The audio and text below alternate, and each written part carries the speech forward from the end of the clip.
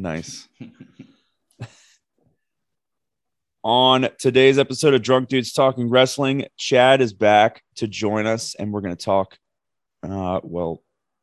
finally, retro beer ratings. We're doing Over the Edge from 1998, and we have our weekly recap from everything this week. Monday Night Raw actually had a good show. NXT 2.0 Week 2, and Dynamite Grand Slam. And I guess also SmackDown from last week. And also we're going to have our predictions for the Extreme Rules pay-per-view that we have on Sunday. We'll be making our predictions for that. And we're all really fucking tired because Joe's on shift work, which is unusual. Chad and I are always on shift work. So we got about, 5 or 6 hours of sleep. Joe's been up through the night. Yeah, we're all really fucking tired, but it's going to be fun. It's going to be a lot of fun. As always, you can follow us on Twitter at DDT WrestlePod. You can follow me and Untapped at Dylan Free. You can follow Joe on Untapped at Joe Kalinowski. We're going to have I'm hoping not a less than energetic show today, but like I said, we're really tired. So we'll see what happens. You guys ready to go? Chad gives a thumbs up. Joe? Yeah. Let's go.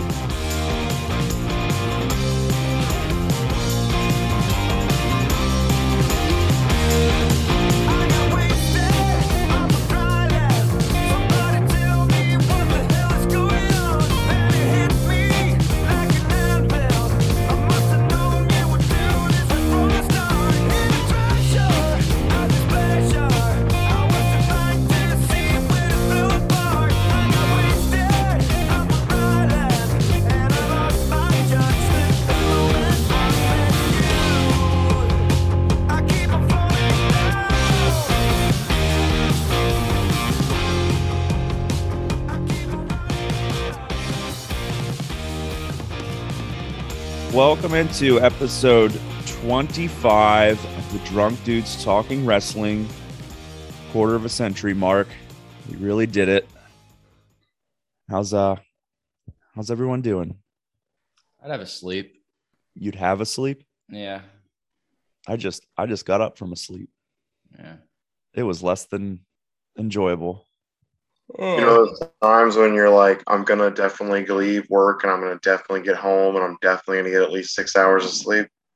That did not happen as planned. Oh, well, we're in the business of not talking about work. So we'll just leave that up to everyone else's imagination. Yeah, but I'll leave it like that. We are in the business of talking about wrestling. So we can do a little bit of cleanup from last week.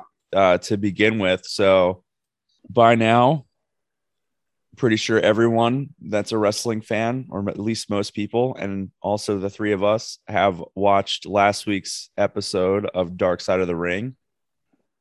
What's everyone's thoughts there with how everything played out? Do you think are we thinking that it's as bad as the internet made it out to be?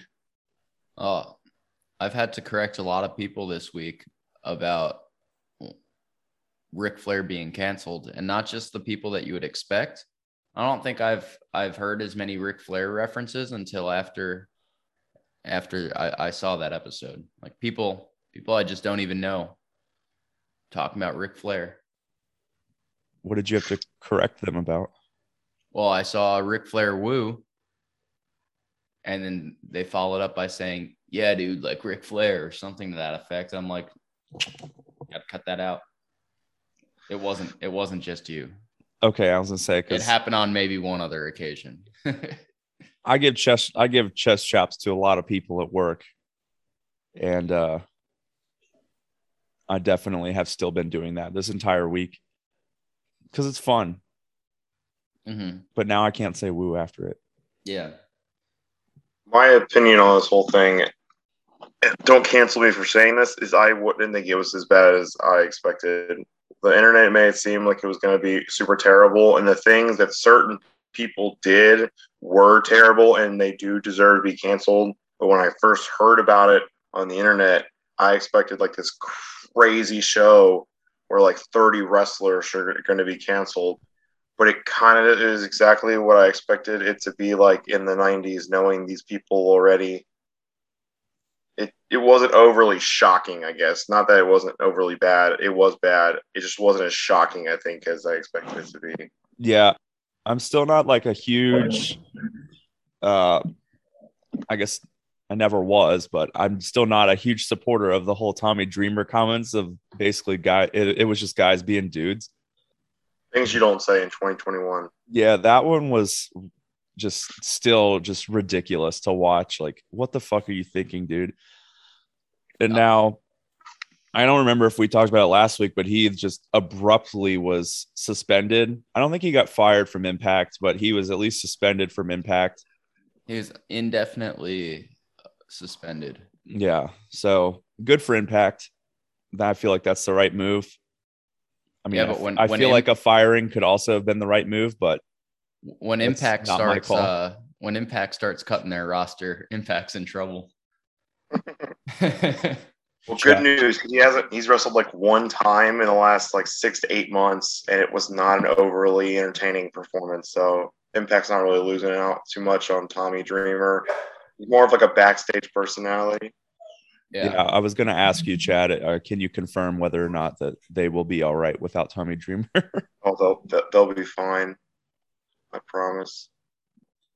I'd say of that episode, Dustin was who I felt the worst for. I told Dylan this last night, actually. I was so scared when they started talking about Dustin Rhodes that he was going to be some kind of like involvement that was like overly bad. Like I got scared that I was going to find out that one of my all-time favorite wrestlers when I was a kid was like a sexual predator, like Ric Flair was or something like that. But no, he was just like drunk and super sad. Yeah. And like missed his ex-wife. And I was like, oh God. At least there's like, I mean, I know he like dip spit in the back of a chair seat, and that's not like not good, but that's the one thing that he got in trouble for. Thank God it's not like helicopter dicking himself at a flight attendant. Yeah, it was. He got super drunk, installed the phone, and sang a sad song, and then passed out drunk. I'm like, yeah, damn, dude. And then the funniest thing that we heard from the episode, which wasn't funny at the root of it because of how she found out, but Brock Lesnar getting called out for having the smallest, most red dick. she said something like, I didn't even know they got that red. Yeah, those comments are hilarious. The him doing it, not so much, but Terry making those comments was hilarious. Yeah. I haven't seen anything about Brock Lesnar. No, because WWE's not going to do shit about it because it's Brock Lesnar. Sort of like how they didn't do anything like at the end of the episode where the interviewer's asking Jim Ross, like, so basically talking about how Jim Ross was the one who had to lay down the law for everyone. And like Goldust got fined. Someone else got fired that I don't remember who it was. Mr. Perfect. Yeah, Mr. Scott Perfect. Hall. Yeah, Mr. Perfect got fired, and then Scott Hall got fired. The stuff that he did was like, what the fuck, dude? I understand like the fact that he was just absolutely gone on pills and just super hammered, but like, what the fuck? Like even in that sort of state, if you're subconsciously doing something like that, like getting so drunk that you pull a woman into you and you're like, I want to lick you. Yeah. And then proceed to do so. Like, if you subconsciously do that when you're that fucking gone, like you have issues and you should probably get that shit fixed. You know how I felt bad for the entire episode? Was Justin Credible, who had to deal with Scott Hall's fucking limp corpse through a whole airport. Yeah. Yeah, and then when he was talking about like the airport thing where he like put the sunglasses on him and did like the whole he has a condition. Yeah. I'm like, yeah, sorry, he's got a condition, and then he just showed people his passport, and Jim Ross saw him like somewhere in the airport and just started shaking his head at Just Incredible, and it's like, what the fuck, like, what was I supposed to do? There was option 1, leave him on plane drunk, passed out, or 2, help him through the airport. I Yeah. took option 2. Don't fucking shrug your head at me, JR. Yeah. Poor JR though. Like the whole time, like the craziest thing about the whole thing was like Vince is on the plane and just does like, I'm just trying to imagine, because it's not like there's between the first class area and the rest of the plane, like it's not like there's a fucking door that they couldn't hear all this shit going on. So like Vince had to have heard all this shit that was going on, and he just sends his fucking lackey Jim Ross back there to do all the dirty work and does absolutely nothing about anything. Yeah, I don't remember who it was, but somebody confirmed that the McMahons were not on the plane. Oh, really? Yeah. Well, I thought in the episode they said they were on the plane. they did. Yeah, but then there was a tweet of some sort that said the McMahons were in fact not on the plane. Interesting. So, who's to say? Who's to believe, the documentary series or Twitter? I don't know. Because I'm pretty sure neither of those things you can lie on. So, and then there's like beef between Ric Flair and RVD right now, because yeah, RVD is basically saying, "Nah, I didn't see anything. They cut my interview in a way that it made it seem like I was blatantly calling Ric Flair out, but I've never seen Ric Flair's penis and I didn't see him do those things." But Ric Flair saying he's just basically criminalizing me, defaming. Yeah. Also, Ric Flair just being like a senile old man, and his PR group being like, "Hey, probably shouldn't make any comments or any statements about this." And he even wrote, like, he made a statement and was like, "They told me not to make a statement, but I'm gonna make a statement." Yeah. And then basically just like denied everything. So basically was like, "This is my statement. I didn't do that. Woo, enter, send. Thanks, Twitter." Yeah, pretty much. So there's probably going to be some more fallout from this. So we'll probably have more to talk about with this as it unfolds in the coming weeks or months. You know what I was really excited about, and it ended up not being the case? The women's tag team championship match? No. I really thought that after this, we wouldn't see the Ric Flair Car Shield commercial again. Oh my God, yeah. And then I saw that goddamn Car Shield commercial. Yep. Or at least like a different take on it where LA Knight beats him down. Yeah. You want to hear the worst part about the Car Shield commercial is that when I watch all the indie stuff, WA and Impact and all that, they're on apps that only have like a short rotation of commercials, and it's the same commercials every time. It's still the Car Shield commercial after that episode, so I'm still seeing it 3 to 4 times an episode. I'm gonna guess I'm gonna guess the 3 commercials on rotation are that, some Geico commercial with the lizard, and the tag team Scoop There It Is commercial. Well, I'm thinking the Out Pizza the Hut commercial. I wish it was all those things. It's not nearly the quality of commercial that you expected it was. It's more like the general Car Shield and then an NWA commercial on repeat. Yeah, I guess that makes sense, because if anyone needs car insurance, it's wrestling fans, I guess. Yeah. During Impact, the one that always plays over and over again, almost twice per commercial set, is the Dear Evan Hansen commercial. I don't even know what the fuck that is. It's a musical movie that's coming out, and it's the same commercial. So you'll break on commercial from Impact, and you'll get that musical movie commercial twice, followed by the Car Shield commercial, followed by more wrestling commercials. Yeah, but I bet you really want to see that musical now, though. Oh, I know the words to songs now with how often they play this movie. All right. Let's just touch on some other news here. I guess the other big news from this week was the news that AEW is gonna basically honor Owen Hart's legacy. They're gonna do like action figures, put him in their video game, and do the an annual tournament for him.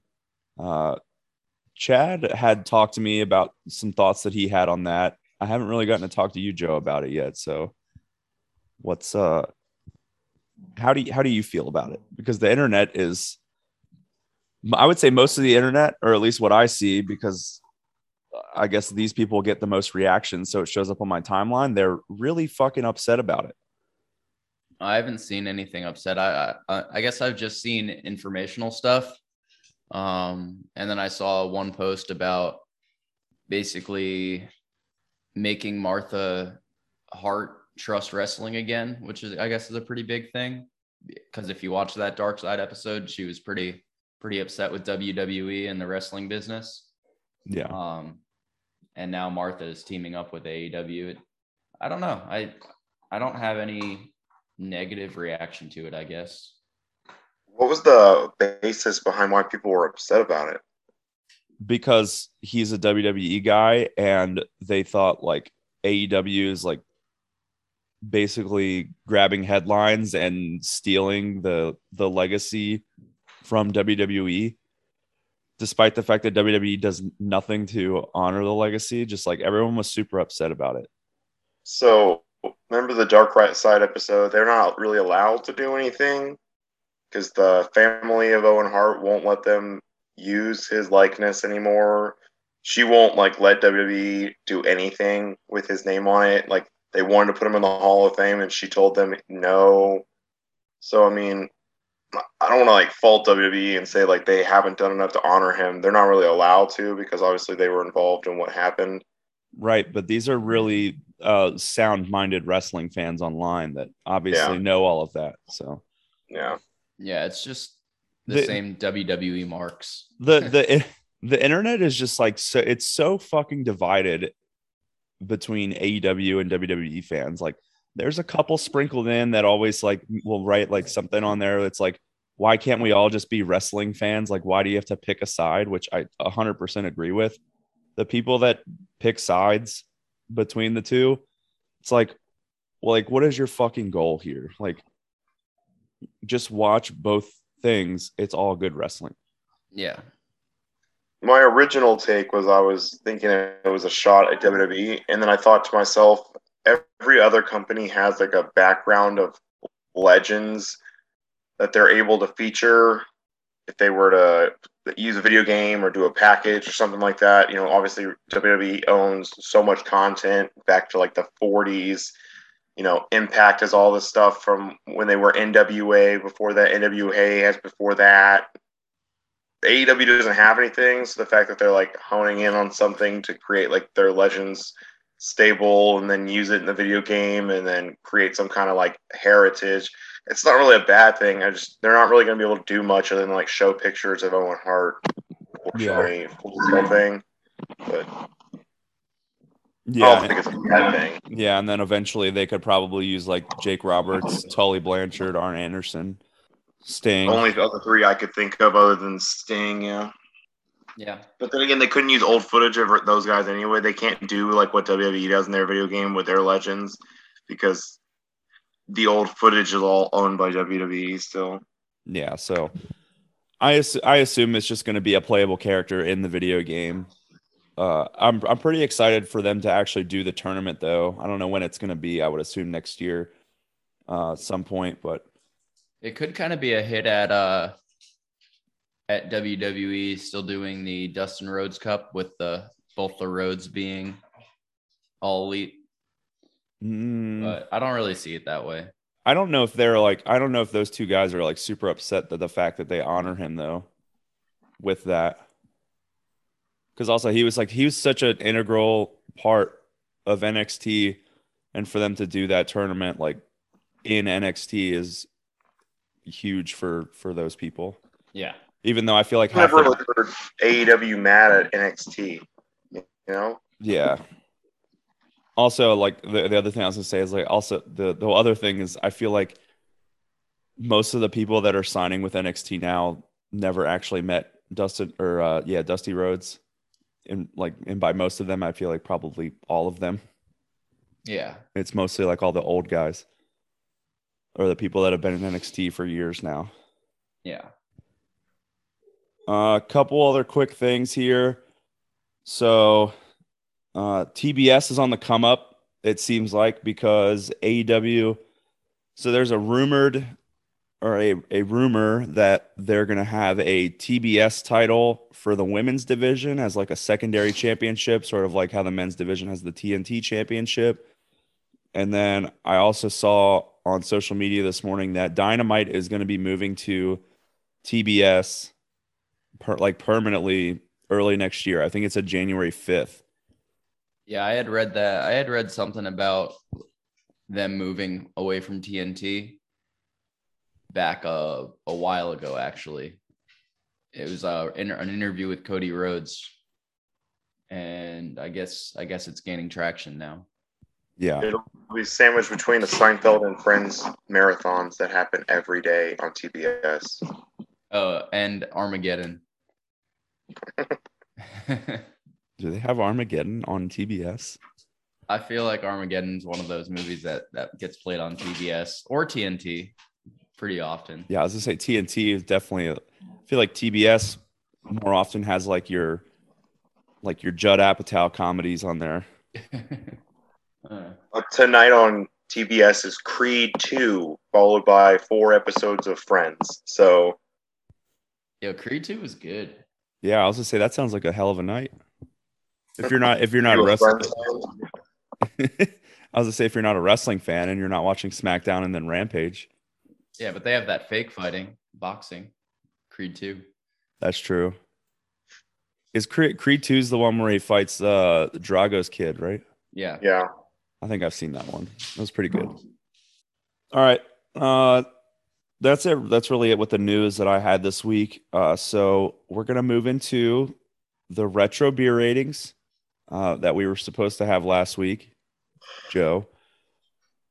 We watched this week Over the Edge in Your House from 1998.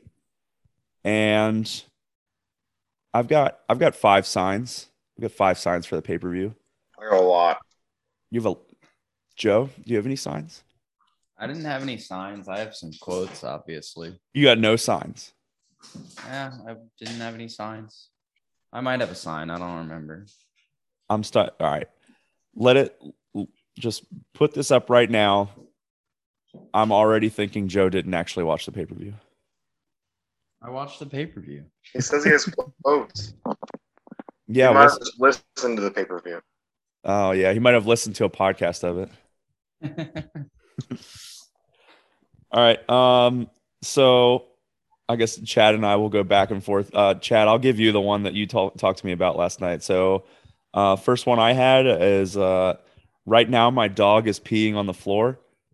I didn't see that one. That reminded, I think that one was like one that you could only catch like the side, like a very shitty angle of it. And I'm pretty sure I remember pausing it just so I could read what the sign said. But that reminded me of the one that I saw when I was in Jacksonville at SmackDown, where it was like, my wife thinks I'm in line at Chick-fil-A. I didn't see that one. I must not have caught that glimpse of that one. The one I talked to you about last night, which is my personal favorite from the whole night, nothing yells redneck 1990s wrestling fan like this sign does, is China does Viagra, but does was spelled D-U-Z. China does Viagra. Was that was this pay-per-view like sponsored by Viagra or something? Because I have a Viagra quote from JR. Maybe it was like right after they pulled that sign up. That was in the middle of the DX match. I think they did mention that sign. So it might have, or like it might have been like in response to them seeing the sign when they were watching it like on the monitors or something. I don't know. I have during the first match, LOD versus DOA. Obviously, Jerry Lawler was objectifying Sonny, and JR says, "You better lay off Viagra." Yeah, I got that one. Yeah. Um, The Viagra. Yeah. He said that there was something else that was followed up by that. yeah, some other ones I got. There was a sign that said, "Look at our dumbasses." I remember that one specifically because there was like these guys walking behind the first section, and I guess they were walking to get some beers, but they also had their signs with them, so they held up their signs as they walked by, and it just said, "Look at our dumbasses." And then another one that said, "Goldberg fucking sucks." Yeah, I saw that one. And then, Chad, I know at least one other one that you have, so I'll let you. Nothing says Southern Redneck in Milwaukee like a sign that says "I need head" in the middle of a wrestling pay-per-view. But that could have. That was probably Al Snow and Head. Yeah, that's what It I was a told him last reference to night. Al Snow and Head because Yeah. it was when he randomly showed up speaking Spanish in the middle of some random match that I don't remember when he showed up or why he was there or why he was wearing a sombrero or why he had a mannequin head. None of it made any sense. It was during the Jeff Jarrett and Steve Blackman match that they announced him as a member of the Spanish announce team, and they were both super stereotypical. Yeah, I think the sombrero is explained by the fact that he was on the Spanish announce team. Well, I didn't even realize he was on the Spanish announce team, so now it all makes sense. I have no questions. Sweet. I got a couple other good signs though. All right. One said "Tuck it, bucket, suck it." I don't know what the fuck that was in relation to. It was right next to the guy who enjoyed broccoli, and his sign said so. Did not see that one. It said, "We enjoy broccoli." And then my last one, it was right near the end of the card, and it was like at the bottom of your screen, so they like kind of moved down a little bit, and you saw the fans that are on the closest to the camera side, and it said, "Mosh and Thrasher, show me your thingy." What the fuck? Yep. Oh boy. Great signs. Jesus. All right. Moving into the first match, Joe already talked about. We had LOD 2000 versus the DOA. We already caught the quote that I had written down for the match. The Jerry Lawler objectifying Sonny quote was just that he said Sonny can put gas in anyone's tank, and then JR told him to lay off the Viagra. But this was just your like generic opener to get the crowd hot, and just your generic like LOD match where for some reason back then the crowd just fucking loved the shit out of them. Yeah, I'm getting really tired of watching DOA matches. Yeah. This was a very bad match. Yeah. Chad told me last night he was like, it's so fun to go back and watch these pay-per-views from the Attitude Era during the Monday Night Wars and like sit there thinking like these guys, like this is the quality of wrestling. This is the quality type of show that won the war. Somehow DOA and a Mark Mero versus Sable match was the brand that won. Yeah. So in case you're ever wondering if we're ever going to be reviewing some old WCW pay-per-views, probably not, unless it's like pre 1999, which I guess at this time was, but that's like when they really started to fall apart. But that's not going to be for a really long time, I feel like, because I never even watched WCW. On this match, did you guys ever watch the movie Beyond the Mat? No. It was a 1990s like expose documentary, like late 1990s, maybe like 2000. It's basically like before Dark Side of the Ring. They were doing Dark Side of the Ring in this documentary, and it features some backstage personalities and like what happens to people after the ring. It's the infamous documentary where like Jake the Snake Roberts was like seen doing like crack cocaine and stuff like that, and like not having any money. It's a great documentary, but at one point in the documentary, they focus on Droz. That's the only reason I know who Droz is. And the funny part from the documentary about Droz was that his debut or his interview with Vince McMahon to get signed, in the match, they mentioned his nickname was Puke because of his NFL career. He can puke on demand. So Vince McMahon gets him in the room after he's been interviewed by like the talent people, and he's like, "Is it true you can puke whenever you need to?" And Droz is like, "Yeah, watch me," and he just starts puking on camera in the interview into a can, and then Vince McMahon's like, "This is the coolest thing I've ever seen. You're hired," and that's how he got the job. Droz. I mean, that's a fucking special talent. That's wow. That's really because just wow. So every time I see this dude, that's all I can think of is this documentary where he puked in a trash can on demand. Yeah. They also, so yeah, I did write that I wanted to mention puke, but that's way more than I wanted to mention, because mine was just like, who the fuck is this guy and why are they calling him puke? Well, that answers your question. Yeah.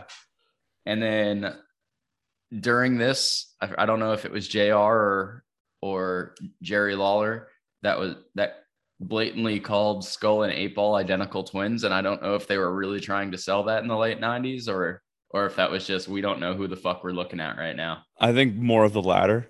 Yeah. We've already talked about the history of them not being able to tell which one is which. Well, neither could the ref in this match. There were no tags.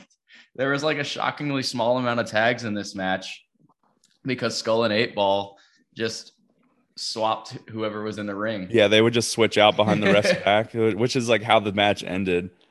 Their names are on their vest too the whole time, which made it. That's hilarious. What I thought. Like when, because it's tough to see, but I thought I saw that like a few pay-per-views ago when they were like, JR's like, I can't tell which one is which, and I was pretty sure probably in a DOA versus Los Boricuas match.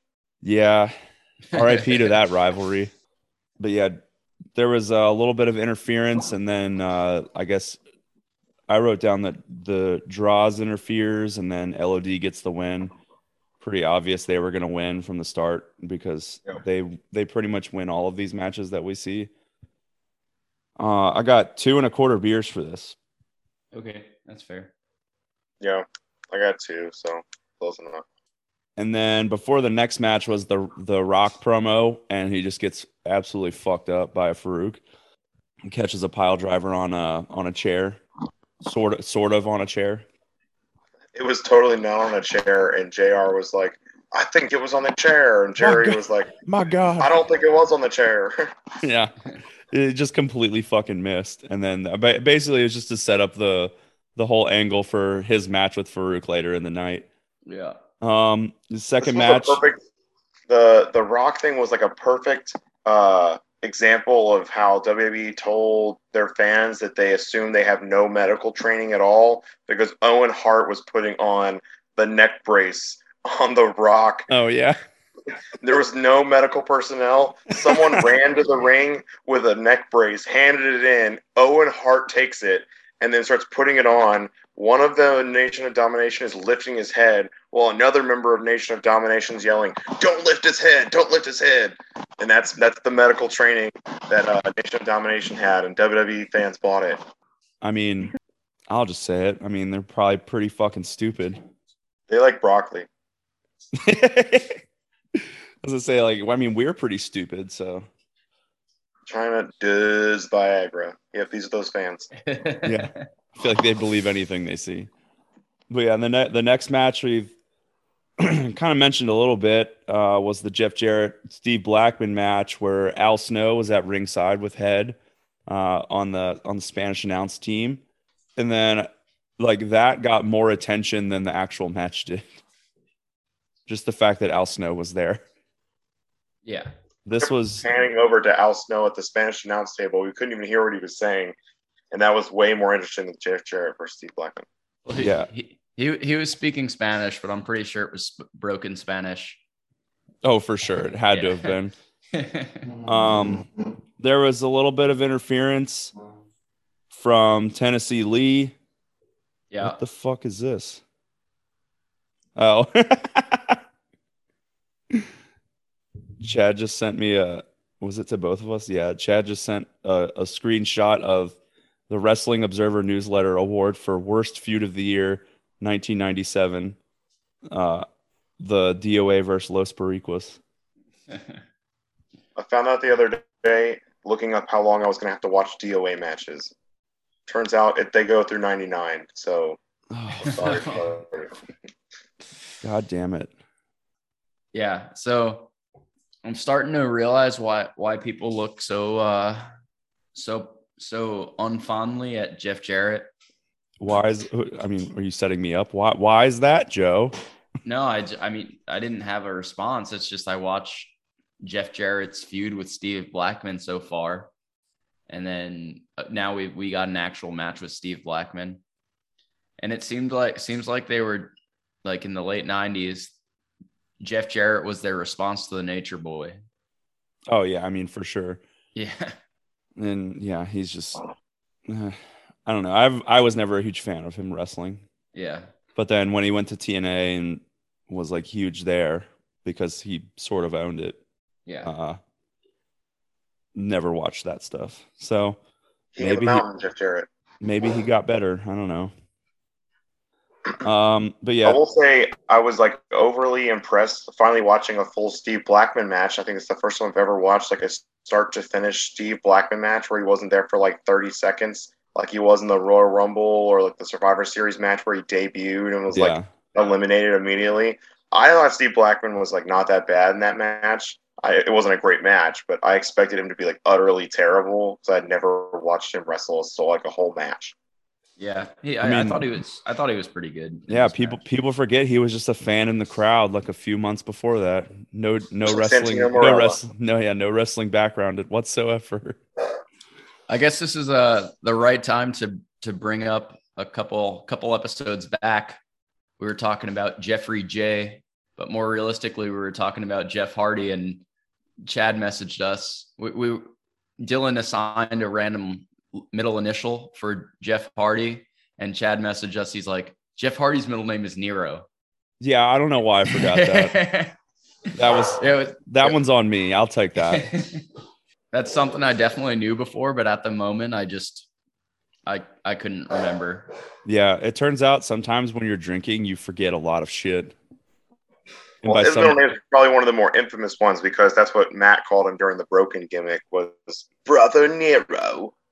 Yeah, and I knew that, but, I just forgot. It's from Brother Nero to Mark Miro. Well, Jeff Jarrett and Steve Blackman, I got two beers. Sorry. Yeah, I got 2 beers for that, mostly because, like, interference with Tennessee Lee. And I think, like, there was some shots with, like, a kendo stick or something. Like, I don't fucking remember what it was, but. Yeah, I got 2 1/4. Or not the kendo sticks. It was, like, the fucking. It was the little red sticks. The sticks that Steve Blackman brought to the ring. Yeah. Whatever the fuck you call those things. I don't fucking know. I got 2 1/4. I got a little over 2. Ooh. I got 2. Let's round up. We always round up. What were you saying about Mark Miro there, Joe? No, I was just saying we were talking about Brother Nero, and I think that now is a good time to talk about Mark Miro. Yes, it is. Which is a coincidence because that's the next match on the card. Whoa, what a coincidence. This was fucking terrible. This is stupid. This is the point of the pay-per-view where I texted you and said, like, holy shit, this is a bad pay-per-view. Yeah. Like, holy crap. So it was Mark Miro versus Sable, which, like, they were building up, like, I guess on Raw, and then even, like, before this match on the pay-per-view, like, Sable could pick someone to fight for her against Mark Miro, and then it was basically, like, she either can, like, get free of her contract with Mark Miro if Mark Miro loses, or if Mark Miro wins, then she has to leave WWE forever, which WWF forever. Which always happens. Whenever someone has to leave forever, they always stay out forever. We definitely never saw Sable again after this, right? Except for we did. True. But yeah, she ends up picking herself. Because she don't need no man, which was a horrible choice for her. She lost in like 30 seconds. Miro just laid down, acting like he was going to let her win. She pins him, gets a 2 count, adding up the drink total for this match, and then he just roll. I think he did like a roll up and won. Yeah, it was just a little Yeah. roll up. So I think this was a 4-sip match, probably Yeah, tied for lowest ever. Yeah, it was a quarter of a beer. Yeah, I think the lowest a match can get is 3 sips. I don't think it can get anything lower than that. So, like literally 2 entrances and the finish. I think that's the lowest a match can get. Yeah. So this is literally 1 sip away from being as low as possible. Then we moved on to a tag team match that was also not that great. Kai and Tai. Yeah, I mean, everything was better than the Mark Miro Sable match. But Kai and Tai versus Bradshaw and Taka Michinoku. Yeah, so the thing I had about this match is that the second guy in the ring looked like he was grabbed from the crowd. That was Tao. And then I realized that all of Kai and Tai looked like they were just grabbed from the crowd. And then I realized not Funaki. Further, Funaki's awesome. Well, no, but Funaki was like wearing jean shorts. Yeah. But then I realized that it was Funaki and Togo from Bullet Club. Dick Togo. Yeah, Dick Togo. Yeah. Yeah. They had, I thought the funniest part was like, I guess 2 things, like the fact that like every time Bradshaw got in the ring, like Kai and Tai just like was like super fucking scared of him. And then eventually like there was a part where he came in the ring and they got out and they started just doing like a chase scene around the entire ring, which leads me into a Jerry Lawler quote, which was, it looks like they're running from Godzilla. Oh my God. Classic Jerry Lawler. I was gonna say my favorite part of the match was watching Bradshaw just pick up Dick Togo and Tao and just throw them around the ring or out of the ring. Yeah. That instantly made it better than the LOD tag team match from earlier. Yeah. There was also a spot where Taka did a moonsault to the outside and it looked like he clipped the railing on his way down, which looked super fucking painful. Yeah, I saw that one. Yeah. Kai and Tai, though, wins the match. And this also got 2 1/4 beers. Yeah. So somehow we're in this awful pay-per-view, but we're getting matches that are over 2 beers. So it's at least a solid amount of drinking so far. My quote from this match was also a JR quote. I guess Jerry Lawler is still talking about Sable. Then JR responded, "First Sonny, then Sable. Any other woman you want to talk about? You need some couch time. You're a lonely king." Yes, the couch time. Yeah. Yeah, I got the same one. And his response was, "I will slap you to sleep." We're going to be on a dark side episode one day of an expose of Jerry Lawler's non-PC quotes. I hope not, because you could just take clips from this podcast. That's all it would have to be. All right. Next match was Rock versus Farouk. So with the whole like Rock getting dropped on his head and, Owen Hart being the medical professional he is, fixing him up with the neck brace earlier in the night. Sergeant Slaughter or Commissioner Slaughter said that he still had to defend the Intercontinental Championship later that night. And The Rock came out against Farouk and hobbled his way to the ring and then wrestled a normal match like he wasn't injured at all. Yeah, he came out still in his neck brace and then put on a regular match. Yeah. The end of this was like, I mean, for a viewer on like for some people like us who were watching it on TV versus the crowd that was there live, I can't imagine being in there because the end of the match was like so fucking confusing because Farouk got a 3 count that the ref fucking counted 3 on, and The Rock got his foot on the rope, and then like the whole thing was just confusing because the ref never like blatantly like waved it off and was like, no, it's actually 2. They just kept going and didn't like do anything about it. Yeah, that was a weird moment, and the crowd was like silent from it.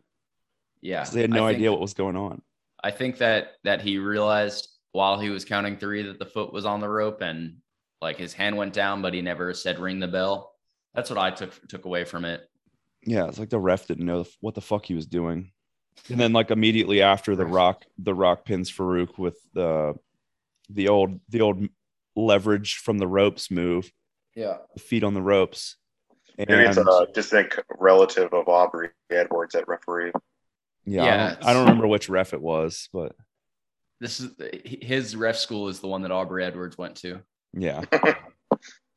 I got a beer and a half for this match. Yep. And then Jesus. And then we moved into just like every match I look at it because I watched this over a week ago now. So like I'm just reminiscing on what like the awfulness that was this pay-per-view up until like the last two matches. Kane versus Vader in a mask versus mask match. Oh boy. Jerry Lawler quote from this match. He said, "I heard when Vader was a kid that his mother fed him with a slingshot. Basically, like because he was so ugly, she didn't want to touch him, so she fed him with a slingshot." And then I also assumed it was like that's what also like allegedly fucked his face up, and now that's why he wears a mask. even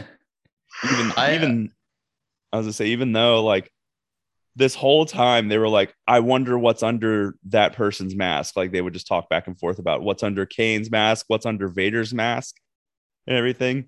Well, Vader loses the match and has to take his mask off, and they're like, I wonder what kind of scars are on that ugly face of Vader's. He just took his mask off, and it's just like, there's his face, and there's just nothing wrong with his fucking face. I really wanted there to be a GIF from after this match. Like, I still want there to be a GIF from this match, or at least a meme that I could send out when I'm making self-derogatory jokes about myself. Of like Vader taking his mask off? No.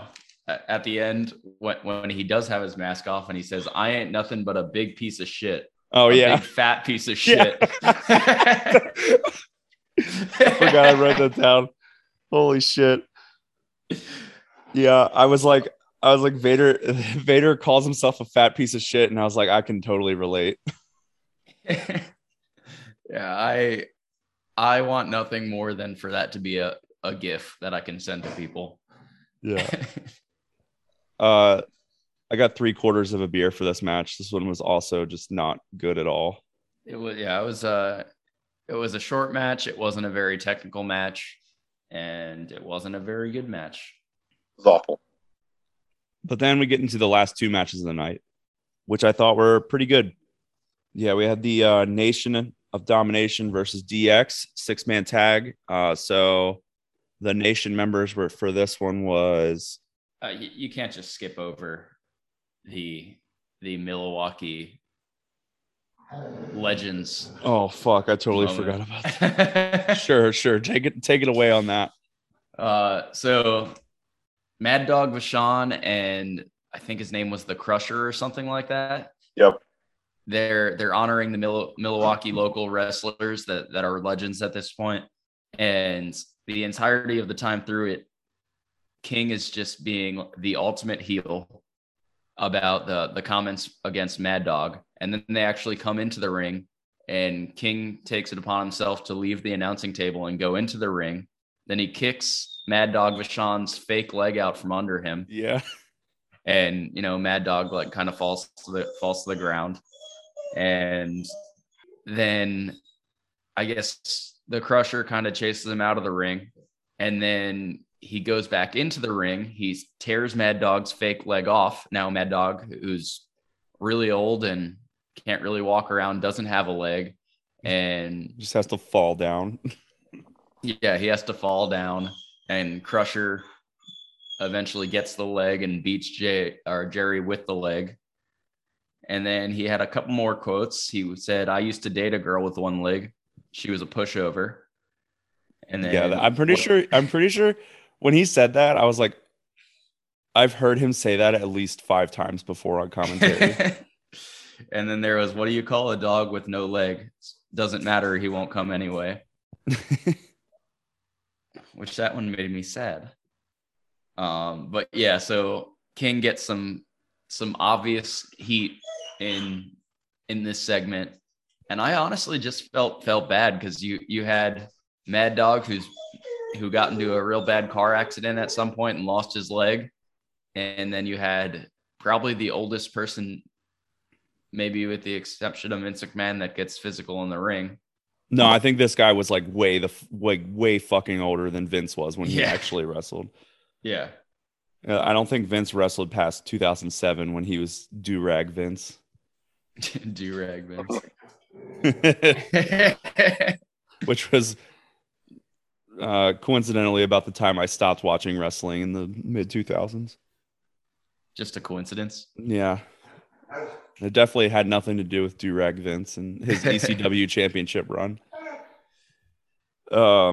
Yeah, I completely forgot about that whole thing because I didn't write anything down because I was like, this was kind of like just what the fuck. The moving into the Nation of Domination versus DX match. So the Nation members, we had Kama Mustafa, D'Lo Brown, and Owen Hart, who I think before this, or I guess before the whole Rock segment earlier in the match, I completely forgot that Owen Hart was ever part of the Nation. Like, I always forget, like, after Brett left and the Hart Foundation just completely dismantled, like, they never had any fucking clue what to do with Owen Hart. Yeah. Which is just shitty because pretty much like shortly after he died, they started getting people like Kurt Angle, and you think about like the matches that he could have had with a Kurt Angle or like a Jericho or a Guerrero or a Chris Benoit. Yeah, he could have had some really good matches, but they didn't know what to do with him at this point. Maybe they were mad at Brett and they were kind of punishing him. I think that has something to do with it. And then they put that superhero gimmick on him, and we all know how that ended. The Blue Blazer. It seems like Owen Hart doesn't fit in Nation of Domination. I can't really quite put my finger on why he doesn't seem to fit, but he's not really a good fit. Yeah, I don't really know why either. Like, I don't know. They all seem like they would get along really well and, you know, hang out together and all that stuff. So I'm not really sure. His ring attire also weirdly changed to like a black singlet with like yellow outlines, but it just says danger on it. Like everyone, the other three have like some like African themed design, and his is just black with yellow that says danger. Yeah, he looks like a fucking street sign. Yeah, that's one of the storyline progressions that I would be interested in seeing. Just being that we watched the pay-per-views and they didn't really do as much recap back in the day, where I don't know, Owen Hart was feuding with The Rock, and then all of a sudden now he's part of The Rock's new vision of Nation of Domination. And we don't really see that storyline progression because we're not watching Raw from 1998. You know? Right. Yeah, this match had pretty much your generic shit for a 6-man tag. Had some interference, just a little bit, a bunch of tags. And then Road Dogg was basically the sacrificial lamb in this match. And he was the legal man in the match for like, I feel like 75% of the match. And he just got the shit kicked out of him, always looking for the hot tag. And then finally got it like toward the end of the match. And then there's the title belt gets brought in the ring and some shenanigans happen. And then obviously the ref never sees the belt get used. I think Owen Hart hit a pedigree on Triple H, and the Nation of Domination wins the match. Yeah. Like the last 4 minutes of this match was one of those breakdown moments where there was stuff happening in every corner of that arena. It felt like when I was trying to watch it and do tallies all at once, and I'm like, okay, that's a tally down there for Mark Henry's, and then there's a tally down here for a title belt, and there's a tally up here for this. And I completely lost track. Yeah, I mean, sometimes it's really tough to keep track of that shit. And I feel like because of that, we're all probably going to have pretty different, or hopefully we're close. I got 3 1/4 beers for this. I got 3 beers for this. I got exactly 3 1/4. So okay, we're sweet. pretty close. Sweet. Yeah, so it just seemed like this pay-per-view and maybe WWF as a whole back then, the matches were called by blind Americans who referee. We got some Skillcraft refs in there. Oh, that was a work reference. No, it was a Office Supply reference. It's a work reference. Let's be honest. Main event though was pretty damn good, I thought. Stone Cold versus Dude Love for the WWF Championship, and there was just a bunch of people that were thrown on here. So we had Vince McMahon as a special guest referee. You had Jerry Briscoe as he was the timekeeper, I think. Timekeeper, and then yeah. Pat Patterson was like the special guest announcer. Yeah. Yeah. So yeah, they were just built it up as like all these odds stacked against Stone Cold. And it was like, oh man, I wonder if he's gonna be able to overcome the odds. Yeah. And of course, I mean, it's Stone Cold. Oh, you know what I didn't mark for this? The ref knocked out. And Ooh, I missed my China quote from yesterday, Dylan. So From in the middle of the DX match, there was a Jerry Lawler comment about how China wasn't your typical housewife material. And Jim Ross, this is Jim Ross who says, no man's going to be able to command her to the kitchen. And then Jerry started laughing at it. And out loud, very vocally, JR goes, I doubt she can even make biscuits. Completely forgot you told me about that. I started busting out laughing. Oh my God. I forgot to mention the Goldberg chants during the DX Nation match. I feel like I don't remember those. Yeah, there were some crowd chants for Goldberg. Interesting. I mean, I think they were still, I think at this point was like, I think WWF had like just started to win the ratings war, or at least they were like really close at this point. So, I mean, WCW definitely still had a ton of fans at the time. Yeah.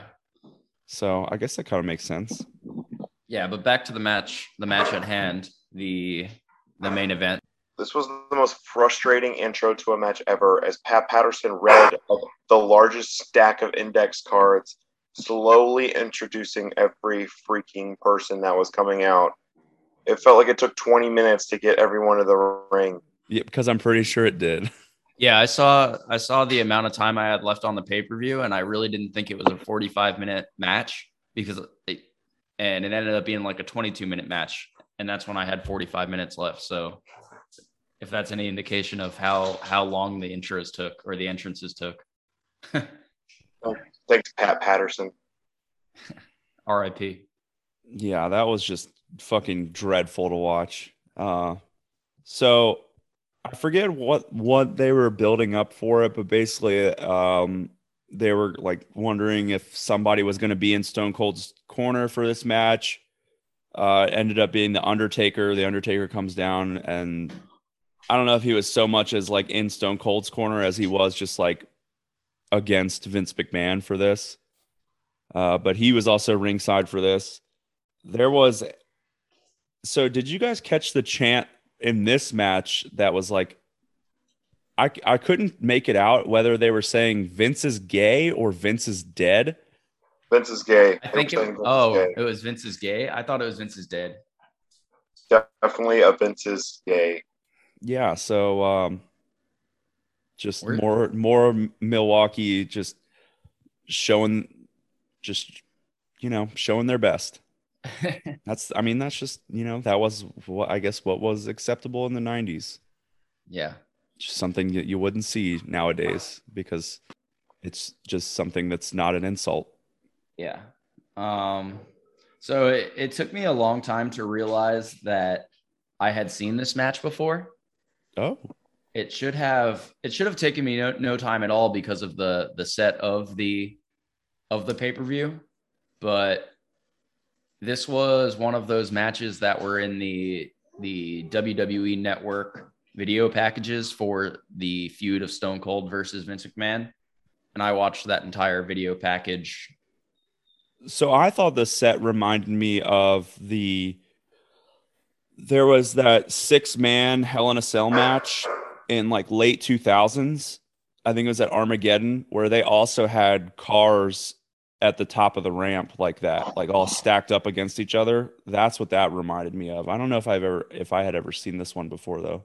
Yeah. So as soon as Pat Patterson announced that, as a reminder, this would be a no DQ match, and then again when he said, as a reminder, this is a Falls Count Anywhere match, which weren't the terms prior to this match starting. Yeah, it's bullshit. As soon as he said that, I remembered the match, and obviously I knew who was going to win regardless. But as soon as he said that, for me, I was like, let's get fucked up. Yeah. And then it happened. Yeah, there was let's see, both guys bled in this match. They took the fight up the ramp and like just threw each other all over the fucking cars that were stacked up at the top of the entrance ramp. There was like times where Austin would hit like a big move, or I think he hit Foley with an unprotected chair shot in the ring, which was fucking deadly. Loved that. And then Vince just wouldn't fucking count. Calling it right down the middle, obviously. Yep. And then there was basically just all the shit at the end where like I think Briscoe and Patterson both, like it was like one after the other, like trying to because McMahon gets knocked out. I think he catches, right? He caught an unprotected chair shot as well. Yeah. Mick Foley hit Vince McMahon with an unprotected chair shot. Yeah. By accident. Yeah. Allegedly. That one was also just amazing. Taker puts Briscoe through the table. Yeah, Taker gives a choke slam to Patterson and then gives a choke slam to Briscoe as like they try to become the ref in the match after McMahon gets knocked out, and then he choke slams.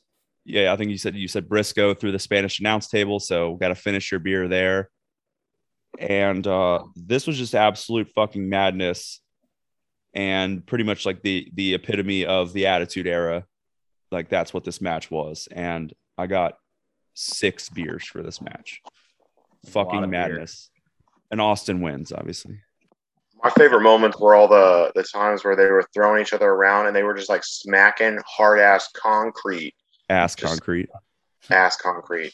Like there was multiple times where like at one point Mick Foley threw Stone Cold on top of the car, but the car was slanted at like a 45-degree angle, and Stone Cold just kept sliding and then smacked the concrete. Yeah. It looked like it fucking hurt. Yeah. And that was not the only time someone was smacking concrete. I think Mick Foley went over a guardrail at one point and hit concrete. They definitely both, like at one point, Mick Foley did a sunset flip off the car onto the concrete. And it looked disgusting. Yeah, I think the other part that you were talking about where he hit the concrete was like down by the timekeeper area. And he like was sitting on the guardrail, and then Austin hit him with a clothesline, and he just fell backwards onto the concrete. Lots of concrete spots, or excuse, ass concrete spots. Yeah, ass concrete. That wraps up Over the Edge in Your House from 1998, and I forgot we rounded up. Did we round up just the one match? I think it was 2. I think we added a quarter beer to 2 matches. No, it was just the one. Yeah, so we rounded up. So this ended up getting 18 and a half total beers, which for a very, very below average pay-per-view puts it pretty high up on the beer rankings or the beer ratings list. So yeah, I guess that's the Attitude Era. Yeah, I mean, that's the entirety of like what this drinking game was designed for. It certainly was not designed for what AEW is doing right now. That's for sure. Because they're fucking killing us. Yeah, they're trying to kill us, but they'll never do it. All right, let's get into the weekly wrestling recap. Then we'll do our predictions for Extreme Rules. So SmackDown, a couple things to talk about. So Big E showing up on SmackDown to basically open the show when Reigns comes out, starts cutting a promo. I think there was a point where the camera like caught Reigns like on the side of the camera, and Big E making his entrance, like celebrating the championship win. And you could see Reigns smiling, which it just shows like pretty much like there's not a single person in the locker room that was not elated at the fact that Big E won that championship, which is awesome. Yeah. And then later in the night, the Usos beat down Big E backstage, which basically all led to them announcing that there was going to be a 6-man tag on Raw between the New Day and the Bloodline, which that ended up being a good match, which we'll talk about in a little bit. But then that also led to more stuff. Just a lot of shit just getting built up here on the weekly shows, and it's taken a turn for the better. Yeah, which is good. Some other stuff. Seth Rollins laying down the final challenge to Edge. It sounds like that's most certainly not going to be at Extreme Rules, like I said a few weeks ago, that it could be at Extreme Rules, because I'm pretty sure Edge is Edge actually hurt? I think he's just they're spreading out his appearance right now. His appearances, because he was on TV a lot this summer. I haven't seen anything about a real injury of any kind, Yeah. so I'm assuming it's just spreading them out, like Joe said. Yeah. So I feel like if we do see him again, it's not going to be like it's going to be one of the bigger pay-per-views. So it'll either be, or I mean, not that it's a big pay-per-view, but it's in Saudi. It's either going to be Crown Jewel or Survivor Series, or they could even fucking make it go all the way until Mania if they want to do that. It's a pretty big delay on Seth Rollins if we're going to hold this over till WrestleMania. Yeah, I feel like they want to do bigger things with him. Yeah, but yeah, I'm assuming Saudi Arabia, Crown Jewel. Probably. I would bet on Survivor Series. Ooh. Okay. Make a bet right now. Bet. Bet's laid down. Is that a cake bet? I can't eat cake right now. I gotta fucking lose some weight, man. I'll do a 6-pack bet. Or a bang bet. A bang bet. There you go. That's a good one. For anyone listening, they're talking about energy drinks. Nope.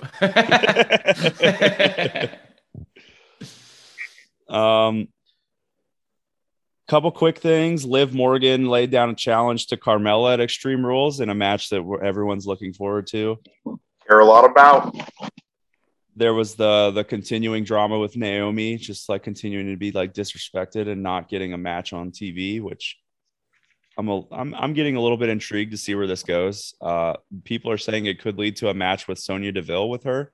Yeah, Sonya Deville hasn't been in the ring for over a year. I mean, she was supposed to have left WWE forever. Yeah. Which, like we said earlier, always happens. We never see those people again. And shave her head. Was that for hair? I think it was they ended up changing it from a hair versus hair match supposed to be a hair for hair. Like Loser Leaves Town. Yeah.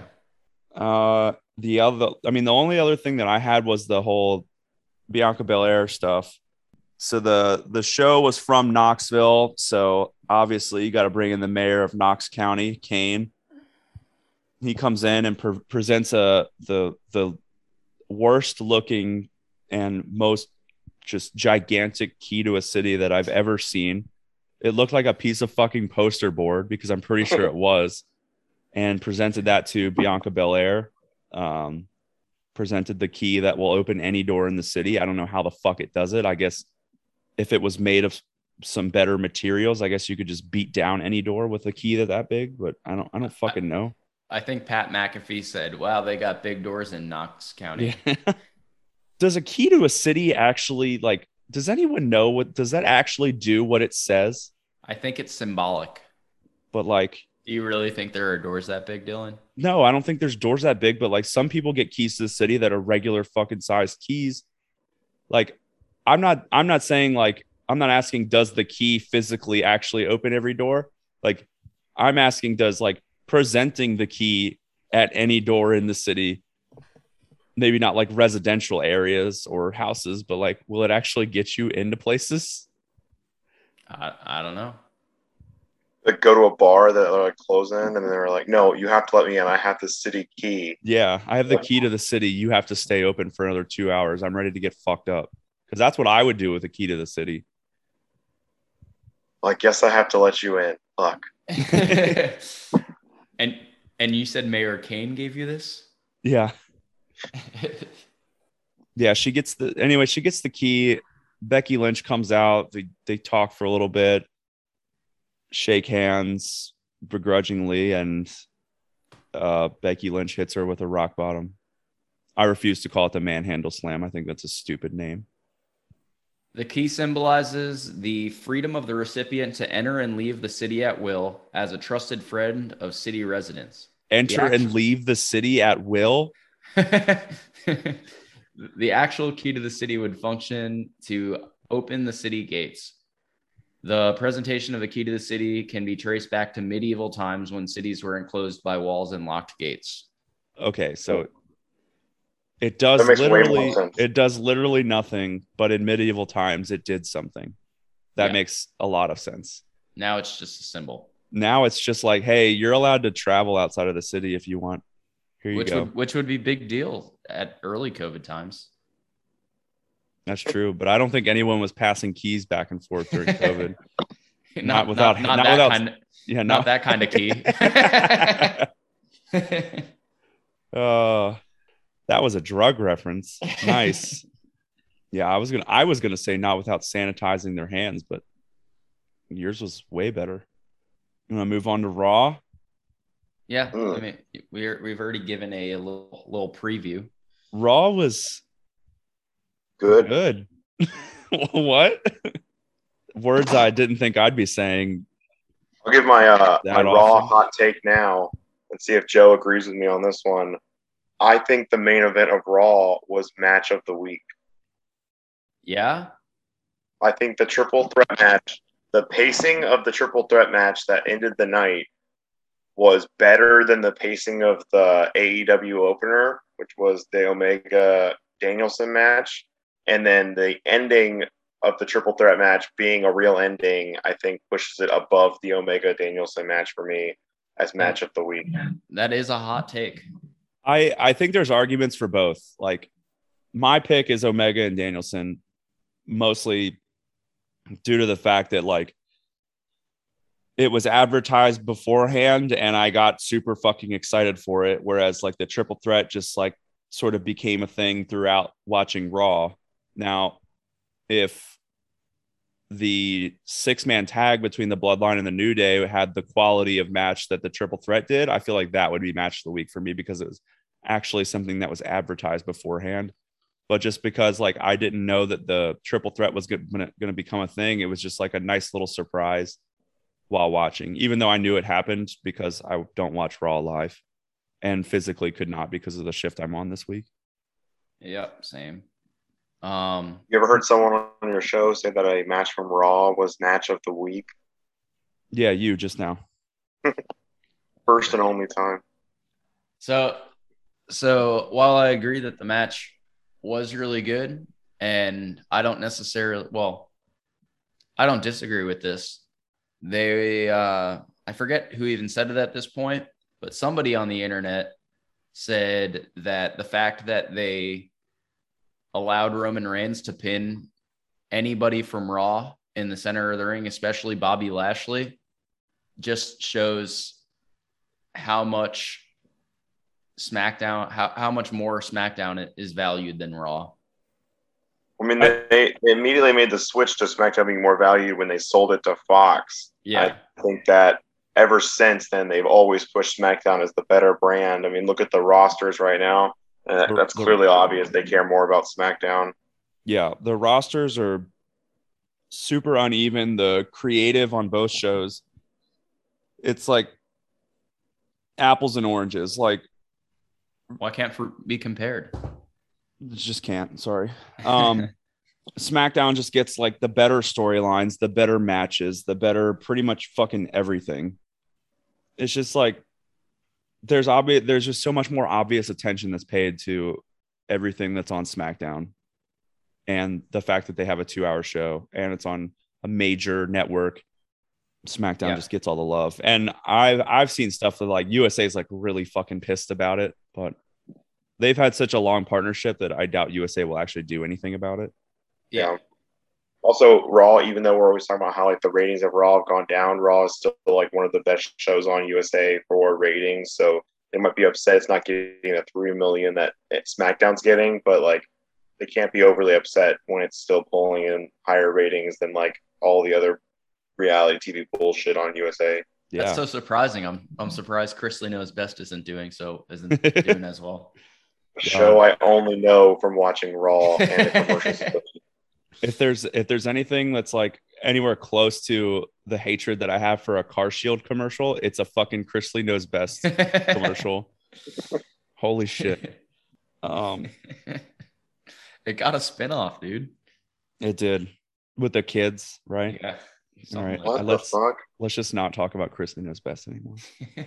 That's still one of my favorite signs of all time was when Roman was a face on Raw and or SmackDown when SmackDown was on. Yeah, it was USA. like Roman watches Chris Lee Knows Best. That was funny. I had a quote from Raw from Corey Graves, which was, I guess, sort of self-deprecating, not for him, but for the show that he appears on.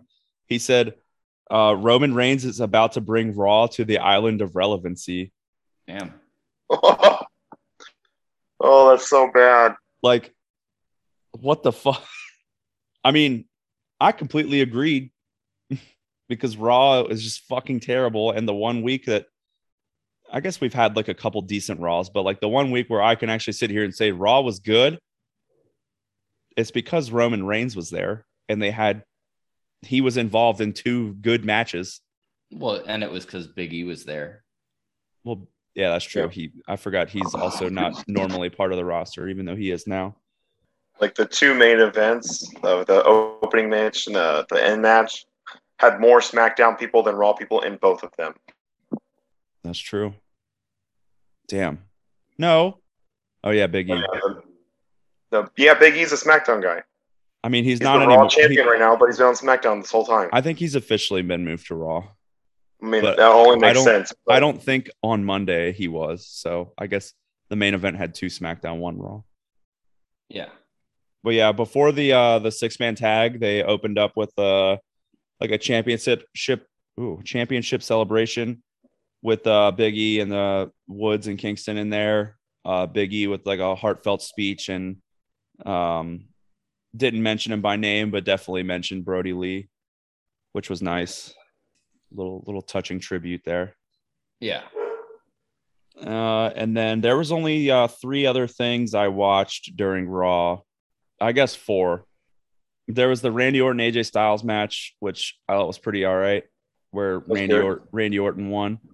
I really enjoyed the spot where Styles goes to do the phenomenal forearm, and definitely he like sees that Randy Orton's about to catch him in a RKO, so he just doesn't do it, and then they just point at each other. Yeah, the Spider-Man meme gets reinvented into Spider-Man meme, or they were just, or I was gonna say they were pointing each other like they were each the WrestleMania sign. Then the one of the other things that I saw, we have to talk about it, Joe. Yeah, I'm ready. But before we get to the match, we had an all-time awkward just promo. I don't want to undersell what they were going for. Put your arms up in a V and scream victory if you know what I'm talking about. Like, I'm all for putting money towards the pediatric cancer research, but holy crap, that was the most awkward promo I've ever seen. And I'm mildly confident Rhea Ripley was fake crying. It just was it was either the worst acting or she's a really awkward crier, but it was so hard to watch. Yeah, it was cringy. Yeah, maybe like, I don't know, just do a commercial or something. Like, they do commercials. Do more commercial, like put more stuff like that in commercials. I don't know. It just have Michael Cole say the month of September we give money. Yeah. I mean, like Chad said, I'm all for giving money to pediatric cancer, but not like in this way. Don't have Rhea Ripley say anything about it. Yeah. just like an all-time awkward moment. But this basically made it a foregone conclusion of who was going to be the winner of the women's tag team championship match. Yep. Which I'm happy about. Something you have to talk about now. Yeah, I kind of did say once Natalya and Tamina are no longer champions and Nia Jax and Shayna Baszler are broken up, that we're going to talk about it again. Yeah. And all those things pretty much happened. Yeah. Ooh, how do we? Oh, okay. We'll finish talking about this. Yeah, I'm happy about it. I'm less than thrilled of this combination of a tag team, as is Chad. I was reading a review of Raw because I was like trying to figure out if I should watch it or not. And it's what convinced me to watch the show at all because I don't normally watch Raw because it gave A pluses to the main event and an A to at least two other things featured in the show. And I was like, I have to watch it. And in the review for this match, they gave it like a C-. And they were like, remember that time that Tegan Nox and Shotzi Blackheart beat Natalya and Tamina like 3 or 4 times and they got their title shot? Oh, you don't remember that title shot? Because they never freaking got it. Because out of nowhere, we just threw Rhea Ripley and Nikki Ash here, and now they're the title holders. Yeah, that's why I hate this. I hate it not because I don't like Rhea Ripley or Nikki Cross or Nikki ASH, almost whatever the fuck. But they're the worst 2 people to put in a ring together since Nia and Tamina, or Tamina and Natalya. Like, these tag teams don't fucking work at all. I miss the Iconics. I miss any tag team of women. The Riot Squad, the Iconics, the Boston Hug Connection. Literally, Alexa Bliss and Nikki Cross was not a bad tag team. They Twisted Bliss or Coffee or whatever the fuck they called themselves at the time. Like, it worked. These don't work. These are just 2 random people thrown together in hopes that the crowd will go for it. Because we don't have anything else to do with them right now. Yeah, it's also always 2 people that don't have anything to do in the women's championship picture that we just throw into a tag team. Just take the 2 most recent losers and put them in a tag team. That's exactly what this is. Dude, next week, Alexa Bliss and Liv Morgan will be a tag team. Is that a prediction? No, don't write that one down. Oh, okay. Joe, I feel like you wanted to mention something probably about Shayna Baszler and Nia Jax. Oh, just the fucking terrible sounding whale sounds. Nia Jax selling the arm, like the Shayna Baszler like stomping on her arm on the stairs was horrendous. Oh my God. Skipped that whole match and only know what you're talking about because they then came back from commercial after the match and showed a replay. And the replay was just Shayna staring at her where she just yelled excessively on the floor. And I was like, oh my God, what the fuck is that sound? It was so bad. My God. 2 other things before the main event. Alexa did Alexa's Playground with Charlotte, and they had a little bit more back and forth. Did you hear that 1,500 fans walked away from the stands while that segment was going on? I don't know if that's actually true, but yeah, I did see the article. Did you feel like halfway through that segment that Alexa Bliss like started actually talking normal again? Because like she was giving her gimmick at the beginning, and then when she started talking back to Charlotte, it felt like she wasn't using like the uppity schoolgirl voice anymore. Oh yeah, that was definitely the case. And she just started kind of shitting all over Charlotte. I think she got like mad. It looked like she got mad at something Charlotte said and actually started just ranting about how much she doesn't like Charlotte. Good. Bring the realness into it because that's what I want to see. It felt real. Yeah. It didn't feel like she was playing with her gimmick. It felt like she was actually shitting on Charlotte. But what is this 15,000 fans leaving the stands? 1,500. It was a fucking Observer article from Meltzer that was like, apparently, as soon as this segment came on, like 1,500 fans either left entirely or that was like their bathroom break. I don't fucking know. And then Alexa replied to it on Twitter and was like, find something real to talk about. This like definitely didn't happen. I didn't notice anything, but Yeah, she was like super fucking pissed about it. I feel like the women of WWE get shit on by Dave Meltzer way too fucking much.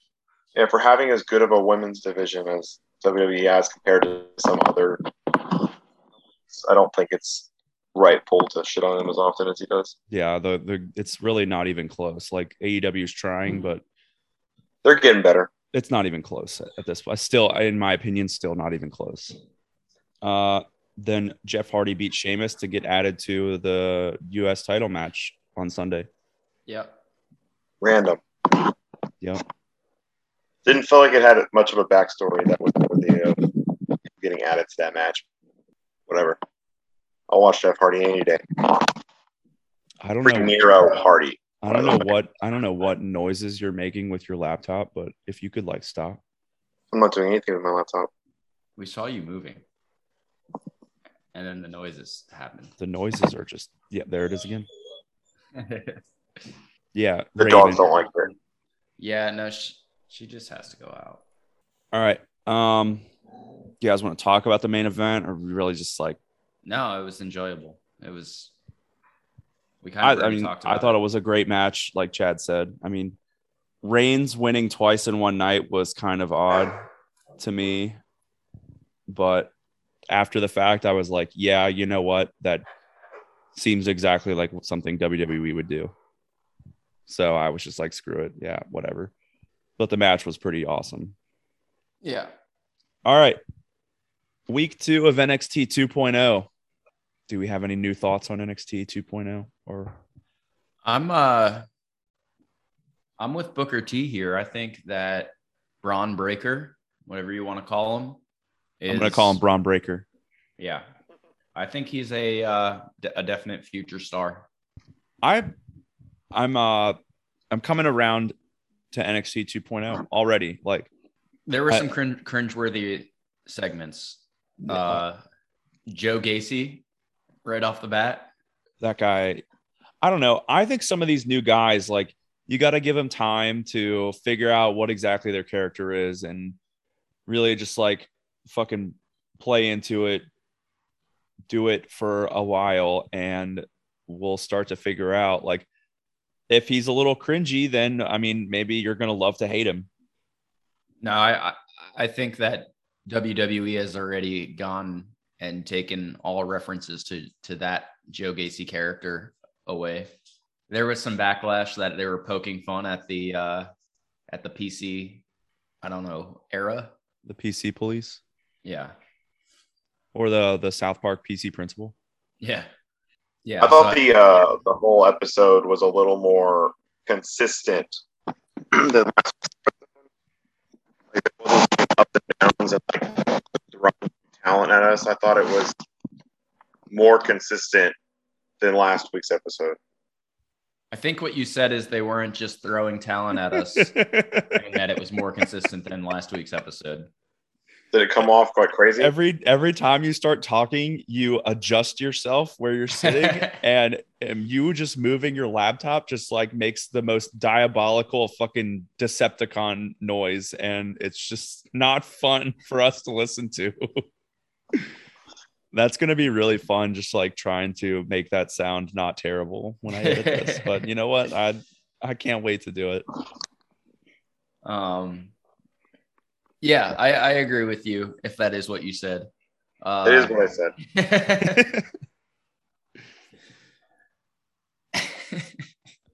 I thought there was some enjoyable stuff here. The opening segment though was like kind of a jumbled mess, but it kind of set up a bunch of stuff that like you could kind of see where they might be going with certain feuds and stuff like that. Obviously, like they set up the tag team match for the main event, which I thought was pretty good. And also just kind of that main event just kind of solidified Braun Breaker. Like he's definitely and very obviously someone that they're going to be pushing really hard, which I'm not as upset about as I was last week, which I wasn't, I guess, not upset about it, but like just kind of like what the fuck about it, you know? Yeah, it's he is, I think, who they're going to build the new brand around. Yeah. I know Chad has a take on NXT 2.0. Oh yeah, hot take on this one. I saw someone post. I can't remember if it was on Twitter or whatever, but I think I agree with this take. I think they're giving titles to NXT veterans so that they can move them off of the brand in the near future to give all the titles to new talent. So, like, I think Tommaso Ciampa was owed another title run because he never lost the title in the first place. And this is his, like, hey, we know we said we would give you another one. Here's your another one real quick. I don't think he has the title for an extended period of time. And then Roddy gets the title, gives Roddy a cruiserweight championship title. I don't think he holds it an overly long period of time. I wouldn't be surprised if like one of the more senior female wrestlers gets a title run from Raquel, maybe like an Ember Moon or one of those before they give it to someone younger. It makes sense to me if that we're going to go 2.0 and Braun Breaker is going to be the guy eventually. Why not give it to Tommaso to like build his reputation and then immediately hand it over? Use the senior talent to build the young talent and then hand it over. It's the same thing everyone says AEW is doing right now, but I think AEW is doing it like a little longer, drawn out process. I think NXT is going to do it over a very short time frame and then immediately give the new wave that they have building up all the titles. Yeah, I agree with that. Like, really nothing else to say about it, like other than the fact that I agree with it. One of the other things that I wrote down was Mandy Rose's team gets a name, Toxic Attraction, and I wrote down, and this is a message to Pete Dunne, take notes. That's how, like, give your fucking team a name. What's his fucking name? Now I can't think of. Oh, Wade Barrett at the end of the promo was like, I'm toxically attracted right now. Yeah. Wade Barrett on Bonk Alert. Got to see Odyssey Jones in a handicap match. Loved it. I found out that Odyssey Jones was a Long Island boy. I didn't know that. He grew up probably 30 minutes from me. That sucks that he's my favorite wrestler, so now he can't be yours. Okay. No, that's fair. I haven't seen any mutual friends with him, so. But yeah, he's like.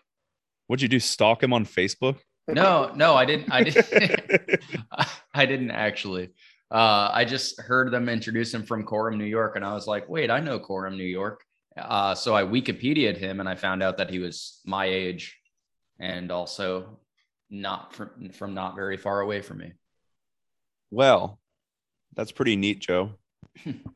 I'm just saying we could actually have mutual friends. You probably do. Yeah.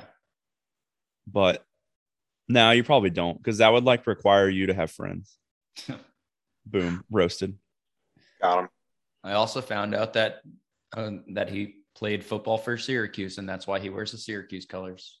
What? Doesn't he wear black and purple? No, he wears blue and orange. Yeah. Yeah. His singlet's like half orange, half blue. It's like diamond. He's definitely worn black and purple though, right? Well, more recently he's been wearing he might have, maybe during the breakout tournament. Okay, maybe that's what I should know more about my favorite wrestler. That's my bad, everybody. Yeah, the only stuff they set up, so they set up some stuff for next week. So after Roderick Strong won the Cruiserweight Championship from Kushida, they set up a match with him and Grayson Waller next week. And they set up the Women's Championship match between Raquel Gonzalez and Frankie Monet next week as well. That's a match I'm not really looking forward to. Maybe it'll be good. I feel like it's got potential. I still don't really know because I never watched Impact. I don't know how good Frankie Monet is, but obviously Aya Valkyrie, as she was formerly known as. Yeah. But I mean, there was a lot of hype for her coming in. So yeah. We'll see. Hopefully she gets, I mean, I would assume they're going to get enough time because it's probably going to be the main event, I would assume. So. Did you know Raquel Gonzalez is dating Braun Strowman? Yeah. I did find that out via Instagram this week. Yeah, she's like become viral on TikTok for always fucking with him. at the house. So, like, I saw a bunch of TikToks this week of Raquel Gonzalo like fucking with his house and like running in on him and like poking fun of him and all this sort of stuff. And I had no fucking idea that was a thing until that. That's like what I did to you at work last night when you left your. Damn it! I'm talking about work. I switched out your chair and then I hid your water bottle and your pen. While I was running drills of all things. Some pretty prankster stuff I was doing there. Thanks, Raquel. I don't really have anything else for NXT though. I mean, it was a decent show though. Like I'm intrigued by NXT. I think it was just more of like the shock factor last week that it reminds me of 2014, 2015 NXT when I first started watching and when it first became a thing, like a weekly TV show. And I hadn't watched wrestling for about like 7 or 8 years. And I tune into NXT and I'm like, who the fuck are these people? That's like how I feel right now, except I know about half of them because you still have some of the old guard there. Yeah. So it's more of like a shock factor. And I'm sure that I'm going to grow to love NXT once again, like I used to. I saw one of the most stupid takes I think I've ever seen of Jim Cornette's, him saying, get Johnny Gargano off NXT. He's not good. He has no character and he's basically useless. And again, I've said this before, shut up. Go play tennis, I think is what you tell him. Yeah. Go play tennis, bitch. Stupid Jim Cornette. Yeah, I don't think that's as much of a stupid take as it is just a take from Jim Cornette because they're all pretty stupid. Yeah. I can't recall like an incredible Jim Cornette take. Yeah, I don't really have anything else for NXT. So can move on to Dynamite Grand Slam. So we opened the night with what I assume most people thought was going to be the main event. And I think it was the right move doing it first because of how they did the outcome, because like if something else in the show runs long, then you can't do that 30-minute time limit draw. If something else runs long, like if something runs long and the show's at 9:40 when the match starts, like you're going to run until 10 minutes after the show is supposed to be over. And then you can't do the finish that you want to do. Or they would have had to do like a 20-minute time limit draw, which I don't think would have been as good. But I mean, the match was, in my opinion, I thought this was match of the week. But I mean, that could be some Dynamite bias or some AEW bias that I have, because I think it's the best thing in wrestling right now. And it's also just the hype behind the match. I mean, when you have guys like Bryan Danielson and Kenny Omega in the ring, you're already expecting a great match. So when they put on a great match, you're like, oh yeah, this is the best match. Yeah. And like, it is a legitimate dream match. Yeah. Whereas like the triple threat on Raw, you could make an argument for it being like a semi dream match, but I feel like it's something that we're going to see and possibly have, like, we've seen Roman versus Bobby, I'm pretty sure, before. And it's really the Big E factor throwing him in there, because we haven't seen him mix it up in singles action with top tier main eventers a whole lot. Yeah. I guess the reason I lean towards the Raw one is because I felt like it was pay-per-view worthy. And I said it earlier, the ending to the Bryan Danielson match was not a pay-per-view ending. Yeah. You know? It's the ending that it had to be, though, because you know that they're gonna eventually do that again, whether it be for the title or not. Hopefully not the next time that they face off, because hopefully Hangman Page will be the champion. But I'm just hoping next time they face off, it'll be like at one of their big pay-per-views, and they're gonna let these guys go for fucking however long it takes. I mean, it's whenever they eventually do their next match, it's going to be long as shit, and it's going to be awesome. Yeah. They had the spot with the running V trigger, like all the way down the ramp, was fucking sweet. And then there was a spot where Danielson hit it was like a backdrop, but like he grabbed Kenny's leg like also in it. And when the move actually like it was sort of like a backdrop where he also like dropped him on his neck. I could have sworn when I was watching the match that I heard like a crack or a crunch or something when he fucking hit the move. I thought he legitimately broke Kenny's neck. Like it was insane. Because even after the move, Kenny sold it well and was like grabbing his neck, and I'm sure he probably actually was in some sort of pain from it. It looked fucking deadly. And then the spot where Kenny goes up on top and goes to hit like the super dragon or the Snapdragon suplex, I thought he was going to fucking kill Bryan Danielson. Thought he was legitimately just going to kill him. Yeah. But Danielson ended up doing a backflip out of it. Thank fucking God. You already kind of mentioned it, but I think that it's worth mentioning the ramp here is yet another example of AEW's come up here. They had the Titantron style ramp that like had video changing throughout it and like built into the entrances. And it's just yet another addition to like the stage and the arena that AEW's putting in. That I think was a really nice touch that's getting them more on the level of like a WWE. Yeah, as far as like production quality goes. Yeah. It was a big step up. I just don't think we're gonna see that other than like your big shows. Which I'm fine with that. Like I'm fine with seeing that at the big shows and not like on a weekly basis at Dynamite. I mean, even the pay-per-views, you're normally just like in the same arena with the same production design as normal. So if they bring that out only for the main, like the Grand Slams and then the pay-per-views, it's still a nice difference. Yeah, it makes it feel big, which is exactly what this needed to feel like. So other stuff, I mean, we followed that with the CM Punk promo, basically hyping up the match between Hobbs and him talking about like how they like beware of pissing him off pretty much. It was pretty good. It's fine for what it was. Not one of his best, but it makes me intrigued. Have we talked about Mark Henry being removed from the commentary team on Rampage and being replaced by Hook? Me and Dylan talked about this the other night. Actually, I mentioned how I found Mark Henry to be absolutely awful at commentating, and then he mentioned that he was removed. Thank God for that, because he is just not good at all. Like he does those interviews on Rampage now. It's like, Fuego del Sol, you have a car you're putting on the line. How do you feel about this match with your car on the line? And you're like, oh God, Jesus, please, anybody else? And then he's like, it's time for the main event. Thank you, Mark Henry. Definitely adds so much to the show. Also, Joe, I'm pretty sure it was Ricky Starks on commentary, not Hook.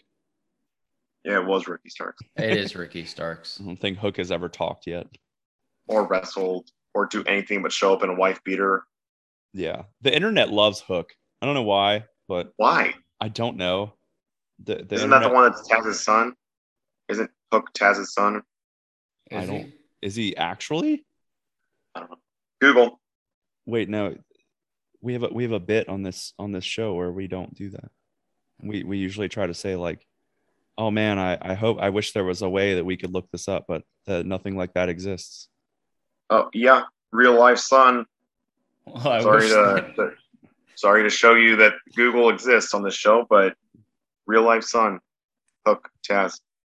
Well, whatever this Google machine is, I guess thank you. That's news to me, obviously. I did not ever. Apparently, Hook is a member of.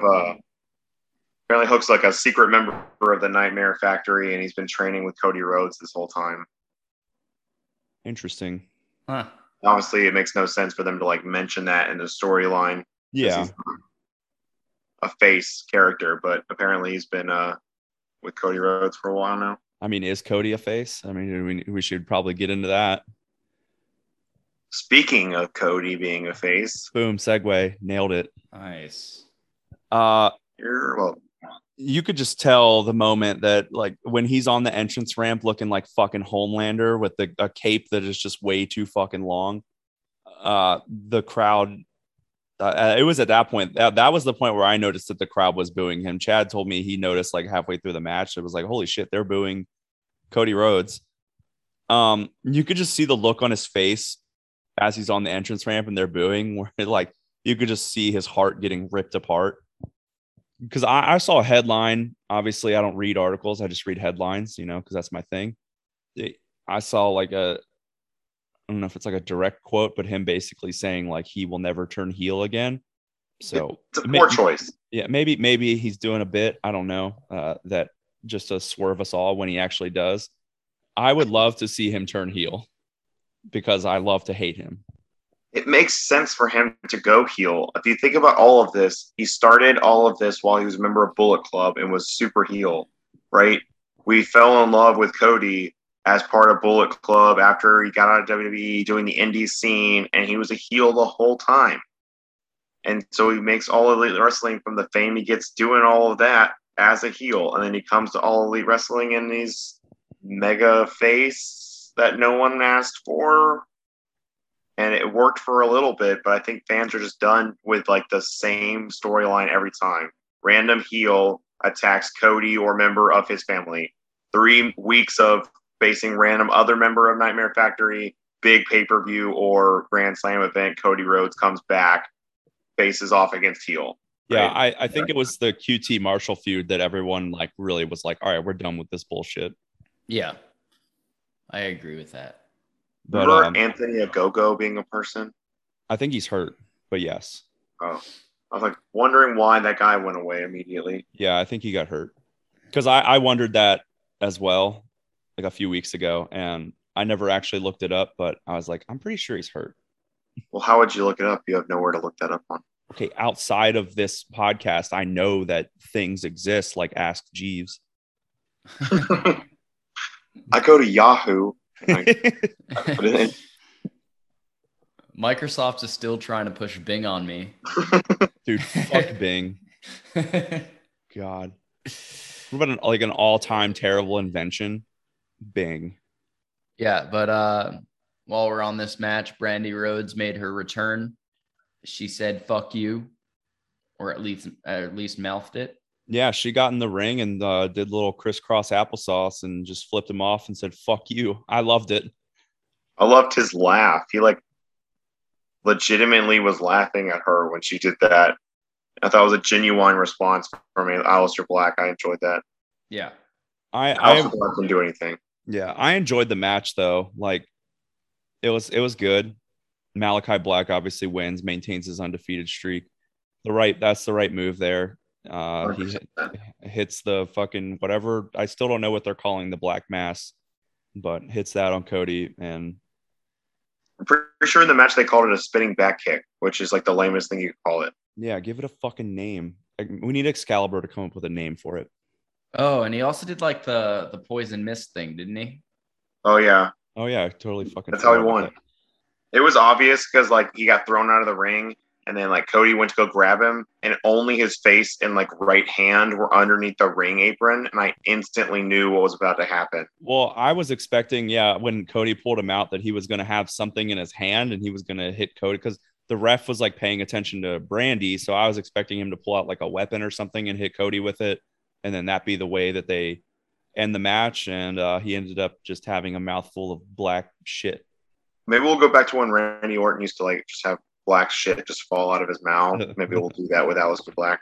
Yeah. That was a good storyline. This has been the year of people getting black shit all over them. There was the Randy Orton spot. There was the Brood stuff with Seth Rollins. Oh, yeah. Forgot that happened. And then this.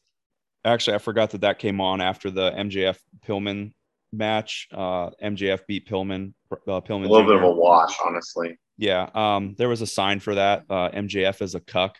Pretty good sign. Yeah, that was... Did you notice that every time the full word cuck was shown, almost immediately AEW would switch camera angles? Like, you could see parts of the letters, but the minute that MJF is a cuck was all on the screen all at one time, instantly they would switch the camera every time. maybe they only wanted to show 3 of the letters and maybe just leave it up to mystery and make people think that it actually said cock. MJF's parents were in the house as well. They had signs.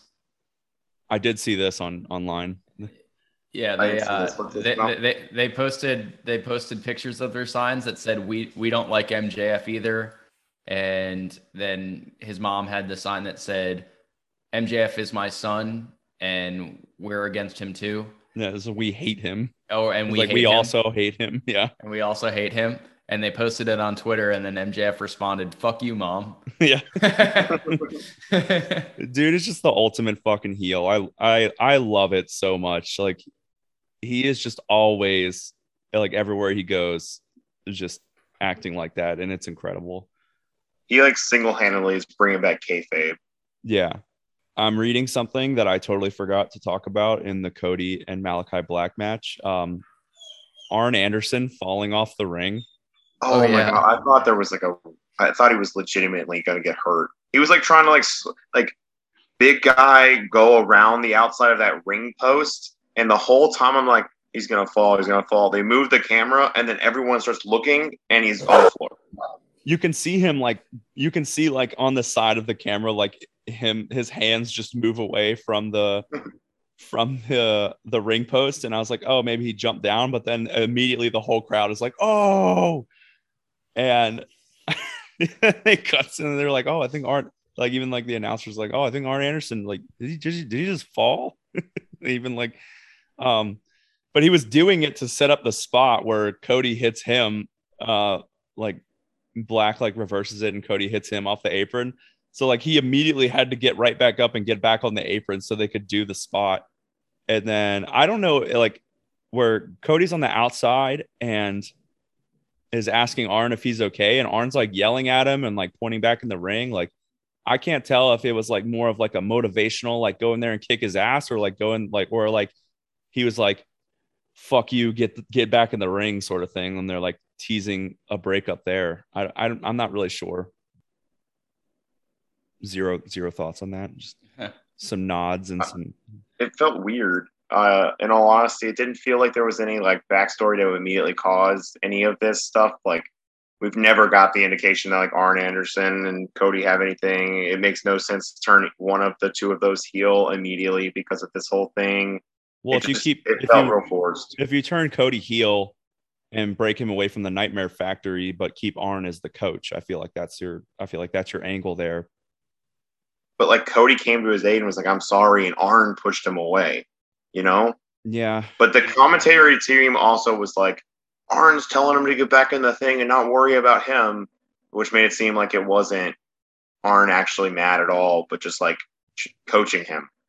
Yeah. So it was weird. We'll see how that plays out. Then we had the tag team match, Sting and Darby Allin against FTR. Yeah. I mean, the fact that Sting can still go is just incredible. Yeah. And it's been a lot of fun to watch him this year. I think this is his 4th match this year. Yeah, 4th match. I mean, obviously they had the cinematic match, which people had to pay for that, like, to go to that pay-per-view, and then they had to watch Sting on a screen, which that fucking sucks. And then they had the match at Double or Nothing, and then they've had a couple tag team matches here in the last month. It's been a lot of fun to watch Sting. Yeah. And then FTR wore some NWO themed ring gear. Yeah, the FTR shirts that were in the font of NWO. Yeah. How can they get away with that? I don't know. Copyright infringement. I'm pretty sure they are definitely not able to do that much direct replica just by changing the letters. If the font's the same, it's in a box that's at the same angle, and there's words underneath that are all in lowercase. And, you know, I just think there's enough there that like WWE could be like cease and desist like they always do. Yeah, there probably is. It's just like, I don't know. Does WWE own trademarks to fonts? I don't know. They own the trademark symbols to NWO. That's for sure. Yeah. Well, it was different letters. But, you know what I mean? I think they could probably have an argument there with how much it wasn't just the font. It was how the box is shaped and how it's angled and how there's words underneath that are in lowercase, you know, like there was enough there that's obviously a direct cutoff from NWO that I think they could easily. Yeah, I mean, I'm no lawyer, but I'm just a wrestling fan, so I enjoyed it. But we'll see what the lawyers think about it. I haven't seen anything that's come out from it yet, but I would assume we'll probably see something this week. That'll probably be one of the things that comes out between recording this and the episode coming out. Is the cease and desist. FTR seems bound and determined to do something every week that could get them in trouble with WWE. Do you remember like a month ago they came out in those like Grand Slam champion shirts that had like the different titles they'd won on WWE like featured on the jackets? It had like 4 stars, and the stars had dates underneath them, and they were red, blue, and yellow stars, signifying their NXT, Raw, and SmackDown championships. I did not see that. No, I didn't really pay attention to that much. Sorry, dude. Go to Ask Jeeves and look for it. I will. Yeah. So then there was the Ruby Soho match, and Ruby Soho didn't win. Big surprise. Was it really though? No. I thought it was a really good match. I thought it was one of the better women's matches recently. Yeah. They almost got me a couple times. The more that they add to this division, like you have to include Britt Baker or like some of these top tier women that they have, like in order to get a good women's match from AEW. But when they get those women in there, like it's going to be good. Like they can put on a good match, and it makes it a lot of fun to watch. And I'm really enjoying seeing like the buildup of their women's division. But they really they need more women. Like when AEW is signing people, they should be focusing on women now. They should also be spending time developing the talent they have. They have like they put the Casino Battle Royale on. They were able to put 19, 20 women in there, and some of those I think are really good that don't have a lot of time on TV. But like I would say, there's like 5 or 8 of those that need to be developed into star material, like Anna Jay's or like Tay Conti's, Penelope Ford's. Like that group, I feel like has a lot of potential, but they're not right now people I think would be good on pay-per-view. Yeah, I mean they're all in there I feel like they're all in like their low 20s, so like they've got a lot of time to get more experience and get the experience that they need to get better in the ring. It's just going to take some time, and I guess you just have to really just be patient with it as far as like the buildup of the lower, like the mid card of the women's division. But like your Britt Bakers, your Ruby Soho, the Thunder Rosa, the Sheeta, like they've got some bona fide talent at the top of their women's division. So they're in a good spot right now. I just think they need like 1 or 2, maybe like more top tier stars for their women's division, and I think they'll be there. Wow, Ask Jeeves is a terrible search engine. Did you actually just try to use it? Yes.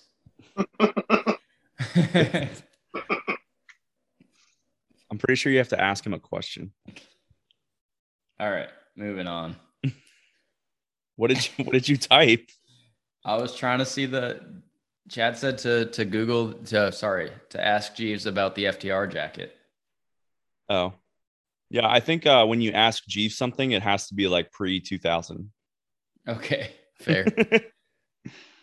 Like when Ask Jeeves was still a thing. All right, let's get into some predictions here and then close out the show. We're going to talk about Extreme Rules. This is probably not going to be a good pay-per-view. I don't think it will be. It has potential. Some hard matches to predict. I think so too, just because of like the build up, and I don't know. We've only got 6 matches on the card so far. And there's bound to be 1 or 2 more thrown on SmackDown tonight. And they'll probably add a pre-show match or something like that from Raw. I don't fucking know. Or probably move like the Carmella Liv Morgan match to the pre-show. I have no idea. But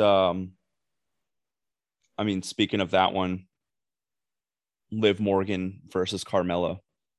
I got Liv. Do you have any reason behind that? I see no reason for Carmella to win. Liv is still a fan favorite, way over Carmella. This is just a building match for her. Chad? I'm also taking Liv Morgan on this one. I think it just makes more sense. They've been pushing Liv the last few months, but not like all the way main event style. I mean, they like hinted that she's main event worthy in some promos and stuff. I mean, there was the build up a few pay-per-views ago where we thought Liv might be like the Money in the Bank winner. But I think this is exactly like Joe said, it's a stepping stone to like show that she can beat women's champion, former women's champion. So Yeah. Liv Morgan.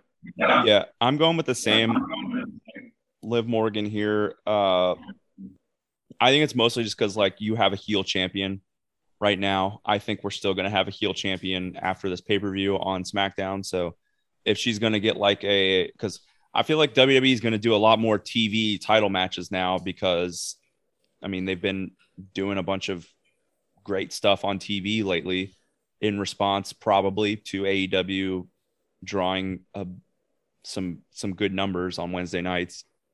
So I think with Liv Morgan getting a win and then she goes up and faces Becky Lynch at some point within the next month, I feel like that's just what makes sense the most. Yeah. The next matchup, we got Charlotte Flair versus Alexa Bliss for the Raw Women's Championship.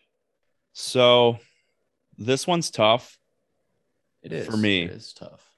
But I picked this one in my brain a few weeks ago, and I think I'm just going to stick with what I picked. I'm going with Alexa Bliss here.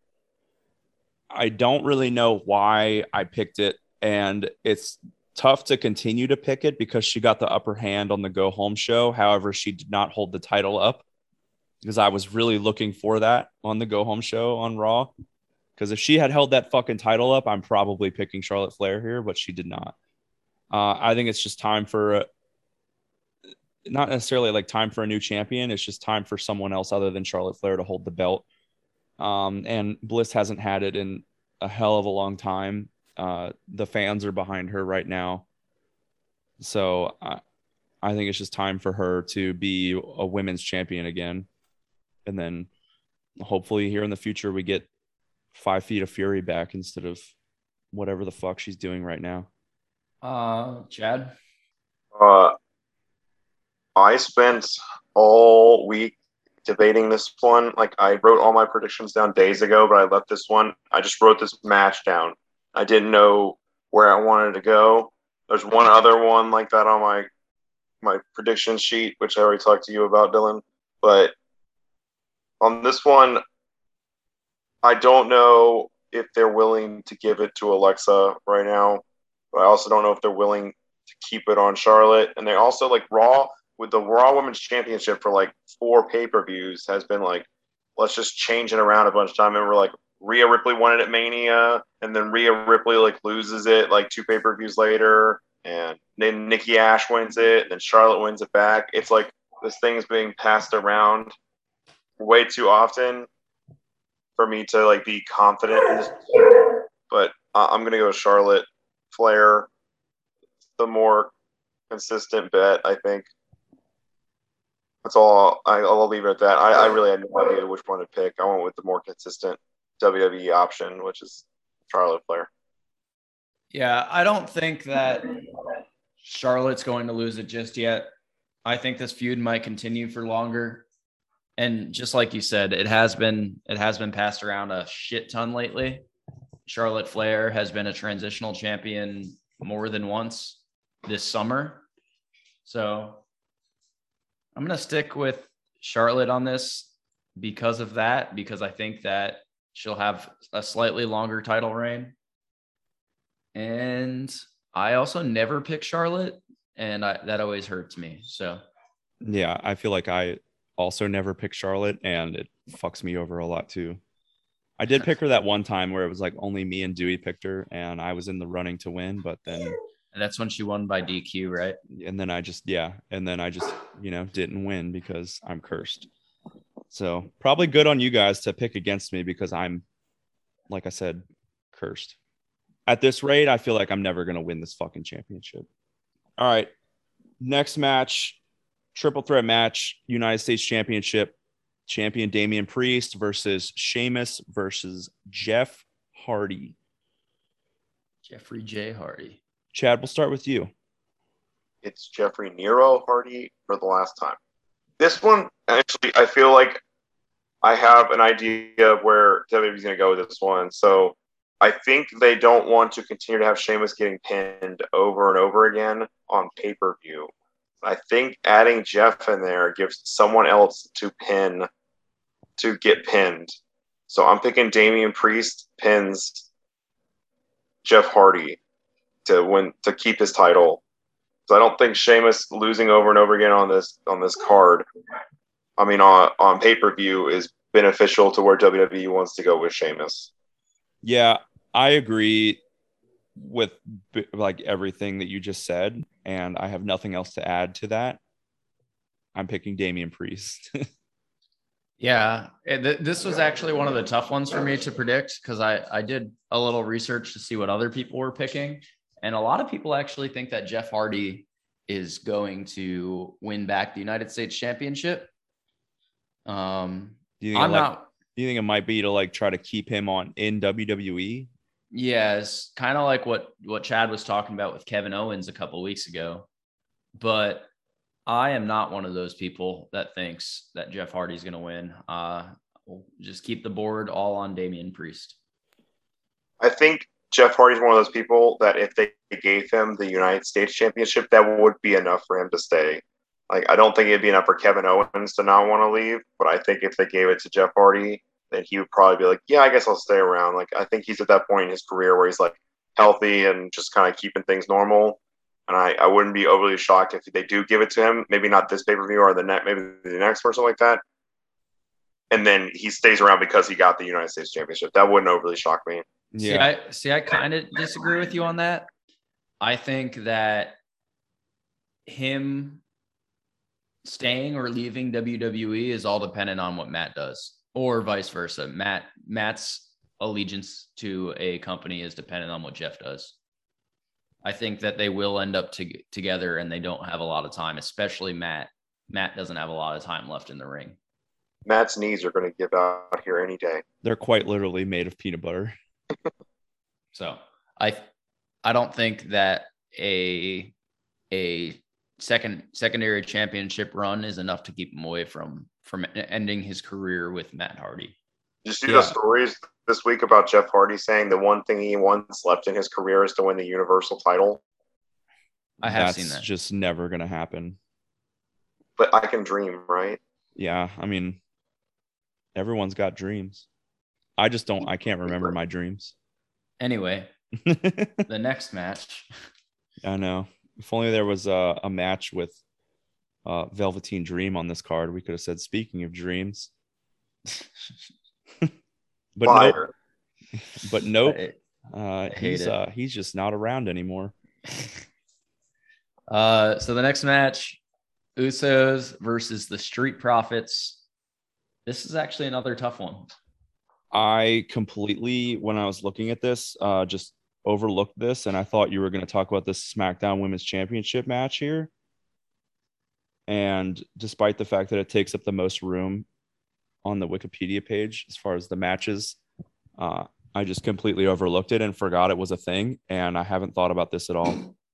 So off the cuff, I'll take the Usos. I don't fucking know. I don't know. Like, this is tough because the Usos have had it for a little bit now, and I think it's kind of the same thing that we talked about with I think it was on SummerSlam, where if you want people to think that Roman's going to lose, you have his buddies also lose earlier in the night and make you think like, oh, the bloodline's falling apart, possibly. So if you give the titles to the Street Profits, it makes you think, oh, maybe the Demon also has a chance. But I'm gonna go with the Usos. Chad? So I went to that WWE live show at the North Charleston Coliseum last weekend, And the opening half of the show before intermission, the main event before the intermission was the Usos versus the New Day in a contenders match. The same contenders matches that you guys hate so much. Because they're terrible. Yep. And the New Day won that match, which I was actually overly shocked happened at a house show. So with that being said, I'm assuming they're going to give the New Day some title shots here, or there's an upcoming rivalry between the two, maybe regarding Survivor Series or the draft. With that being said, I'm picking the Usos to retain because I think that their next challengers are going to be the New Day, because I watched that happen and they pushed the New Day to beat them at those shows. I mean, there's two schools of thought there where like they could be building towards like maybe this is potentially our Survivor Series match where we have the Raw Tag Team Champions go up against the SmackDown Tag Team Champions, and you could pick the fact that would be your reasoning for the Usos retaining, or you could look at it from a draft perspective and think the Street Profits win. That way the Usos will probably get drafted to Raw so that they can feud with the New Day again. So there's like really like there's two ways of thinking about it there, and it's still it's a coin flip in my opinion. I don't like either way of thinking about it right now, because either they're gonna break up the bloodline or they're gonna break up the New Day again. Or they're not going to break up the New Day again. Or someone's going to lose their main title for that to work. Or maybe they push Kofi Kingston and Xavier Woods into the Raw tag team picture before Survivor Series, and this is just leading up to maybe like all of New Day versus all of Bloodline in a Survivor Series match. You know, 3-on-3. That doesn't. Then it get wouldn't be a broken up by Bobby contender match. Lashley. But then it wouldn't be a contender match. Yeah, it was a house show though. Okay, then I'm going with the Street Profits. Interesting. Yeah, that's not where I thought you were going to go with that, but all right. Yeah. I don't know. I was going to go with the Street Profits from the beginning. I don't think it's a safe pick, but I don't know. I've seen crazier things. Yeah, like Jinder Mahal winning the WWE Championship. Stop talking about that. It was a great time. Yeah, great time to be alive and a wrestling fan. All right, Becky Lynch versus Bianca Belair, SmackDown Women's Championship match. Who do we got? Becky, duh. Yeah, Becky Lynch. Not even an argument. Yeah, Becky Lynch. Which sucks because, like, Chad was even telling me, like, last night, and I completely agree. Like, taking the title off of the most over woman that they had on their roster at the time, Bianca Belair, during SummerSlam, and just shoehorning Becky Lynch in, having her beat her in 26 seconds, just completely derails her. And then also like just pushing Becky Lynch as this new fucking gigantic heel and making the crowd hate someone that you never thought that you would want to hate. It just completely derails like both of their momentum. Yeah. Like, and now we've got this match, which it's probably going to be good. It'll probably be great because it's going to be longer than 26 seconds. And this was a match before SummerSlam that I was looking forward to in the near future when I thought Becky would eventually come back, but they ended up going the route they did. And now Becky's the champion. Bianca's not the champ, obviously, and just does not have a whole lot of momentum right now. So yeah, I'm on Becky.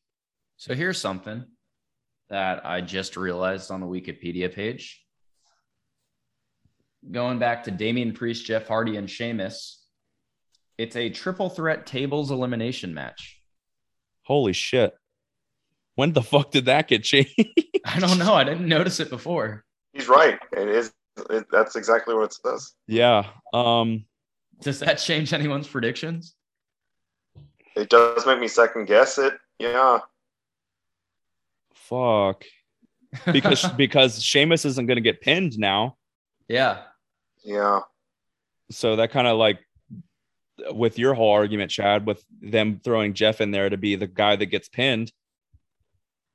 I'm going to stick with Priest, but that makes it so much harder to not pick, I think, the other person that I could potentially. I would 100% not pick Sheamus here. but it makes it a little tougher to pick Jeff Hardy. I think if it were, I don't know, a triple threat ladder match, that would be even tougher to predict. But the tables are historically not Jeff Hardy's weapon of choice when it comes to the aspect of TLC. Hot take: he's going to go through a table. He puts himself through one of those tables on an X. Like someone's going to move off a table that he's going for, and he's going to go through the table. Yeah, but I think they've done that before, where they've done a tables match and someone moves, and the person that's like jumping off of something goes through a table, and they don't count it as an elimination. Yeah, I agree. They're not going to eliminate him like that. I'm just saying it's going to happen. Oh, for sure, guaranteed. He will swanton himself through a table. Yeah, but if he puts himself through a table and you get to see all three of them go through a table, like, is Jeff going to go through two tables, or is he going to accidentally put himself through a table early in the match? I think you're trying to convince me to pick my favorite wrestler of all time, and then come back and win. I think I might change. Yeah, I saw it and I'm like, I hate my pick now. Fuck it, I'm picking Jeff Hardy. I'm switching to Jeff Hardy. Same. I'm just going to do it. I'm just going to fuck it. I'm going to stick with Damian Priest. Yeah, I mean, it's probably the smarter thing to do, and it'll probably help you in the prediction. Oh, as soon as I saw that, I wanted to pick Jeff, but I don't know. Damian Priest is being elevated pretty high right now. That's all. Yeah, maybe they're going to take it off Damian for the draft, though. Maybe Damian's getting a move and maybe going to be pushed into like a bigger picture. Yeah, maybe go into the main event scene. Damn it. All right, I'm sticking with it for now. Yeah. I don't want to, but well, you know what I'm glad about is the fact that they've got more than one Extreme Rules match on this pay-per-view. It was a triple threat, so it would have been an Extreme Rules match anyway. Yeah, but they just had a triple threat match on Raw, and they used a chair twice. So the history there, especially recent history, would say that they're not going to get that extreme in a triple threat match. I've always been under the impression that every fucking match on these gimmick pay-per-views should just, except for fucking Hell in a Cell. If you go to Hell in a Cell and every fucking match is inside the cell, that would just be ridiculous. But Extreme Rules, every match should just be an Extreme Rules match. Like, why not? Yeah. I swear that was not what it said when I opened this Wikipedia page.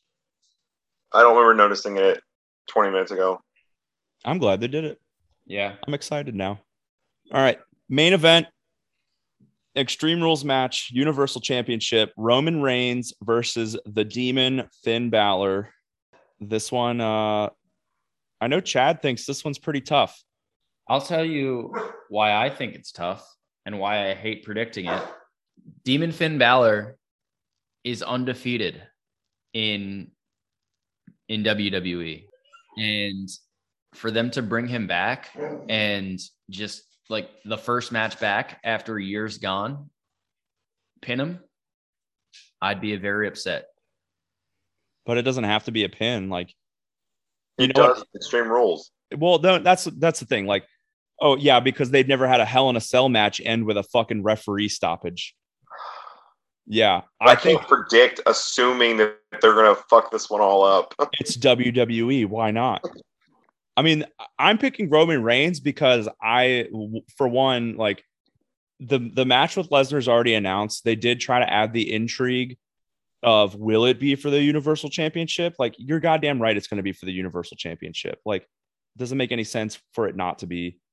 I just think that this match is going to end in some sort of fucky way that Balor does not get pinned or tapped out, even though technically that's the only way it can end. But technically that's the only way a fucking Hell in a Cell match can end too, unless you threaten to drop a toolbox on somebody's fucking deformed face. Y'all have this like really bad habit of bringing up stuff that you hate over and over again, like the Hell in a Cell match in Jinder Mahal. And now we're talking about the women's tag team division again too. So anyway, I mean, go ahead and make your predictions. I did. Roman Reigns. Yeah, I'm going with Roman Reigns. He wants to do it. I don't want to do it. I just there's so many ways to skin. So there's the possibility that like Brock Lesnar gets involved and then the Demon pins Roman because Brock gets involved, and that sets up their match at Crown Jewel, which is already announced. That makes total sense in my mind. That keeps the Demon undefeated. That makes sense why Roman loses it. But why would Roman lose it to Finn Balor? You know, why push Brock Lesnar back to have him lose it to Finn Balor? You know, there are also all the rumors of like The Rock coming back for WrestleMania being the moment that Roman's going to have for the Universal with The Rock, and that would completely derail that whole train of thought if he doesn't even have the Universal title anymore. Or it could make total sense if you think that like maybe they're going to go a different way with the title and then put Roman in some matches for a while against non-title holders to continue to build Roman so when he can win it back. All of this stuff makes sense. At like Fastlane or something. Some stupid pay-per-view. Actually, I just kind of thought of this. Like, if Finn wins, you have the Roman Brock match at Crown Jewel. You don't need that to be for the Universal Championship, and you can have it be a bigger match later. Whether they do that at WrestleMania or whether they do Reigns versus Rock at WrestleMania, and you can have Reigns win it back later this year. Yeah, at TLC or something like that. Yeah. I don't know if they would do it as late as Fastlane. I feel like you'd want to have Reigns be the champion by the time somebody wins the Rumble. I think I'm going to actually switch. Yeah. I mean, I'm picking Finn, and I might be the one here, and I don't know if Dylan's going to do it, but like everything I said, it just makes too much sense. And being not the champion right now, I got to make some fucking picks that could push me above everyone else. I guarantee you most people that are going to be in y'all's group is going to pick Roman Reigns because it's fucking Roman Reigns. No, I've been sitting here trying to convince myself to pick Finn as well. And stop. We're talking about Finn Balor. Yeah, Raven doesn't agree with it. Sounds like she does not agree with you, Joe. I'm picking Finn. I'm picking Finn. I wanted to pick Finn this entire time because I really don't think that he's going to lose on his fucking first match back. And go ahead and write it down because Brock Lesnar was always going to be my fucking who not on the card. Yeah, that was the most obvious thing. And it makes sense that if he's not on the card and he fucking hates Roman Reigns, that he attacks Roman Reigns. The thing that doesn't make sense in that, but maybe that's beyond WWE creative's mindset, is if he attacks Roman Reigns, oh man, he's going to attack Finn Balor. So it is for the Universal Championship. God damn, they got me there. I don't think so. No, you're right. And Finn Balor still deserves that Universal Championship run. Yeah, I agree. Roman wins it back at Fastlane or Elimination Chamber. I don't know why you keep saying Fastlane because it's literally like weeks before Mania. Or the Rumble. I think it would be at TLC. I think they only give if Balor wins, it's like a few months as champion and Roman wins it right back. I can assure you one thing: if Finn wins this match, he will not be Universal Championship or champion come WrestleMania time. I see Brock versus Roman versus Finn at the Royal Rumble. Whoa. Shut up and take all my money. Take my $10, Peacock. Like you already do. And just be better, Peacock. So you guys already alluded to it a little bit, but prop bets, who not on the card will make an appearance. I already said write it down. Yeah, I assume you're going with Chad. So Joe's going with Brock Lesnar. Put me down for Big E. Fuck you. That's what I was gonna say. Yeah, I'm gonna stick with Big E. Yeah, I think it's safer. I think it's a little safer. Yeah, and I'm only picking some crazy ones that I'm not overly happy about. So let me be a little safer with my prop bet. I'm gonna go Big E. Yeah, I've been thinking Big E here for a while.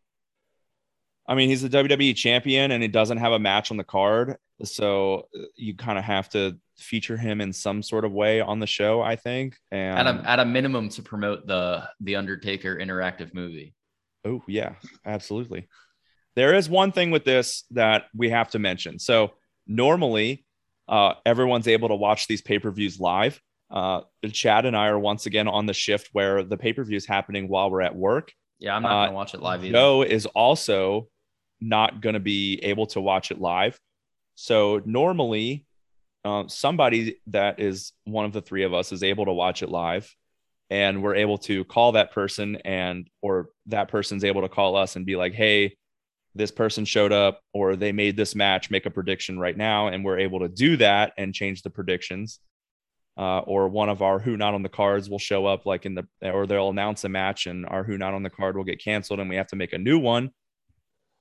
We're not going to be able to do that this time. So these predictions that we make here today are going to be final. And if they add new matches, we're not going to predict them. Mostly because I don't trust Dewey or Andy.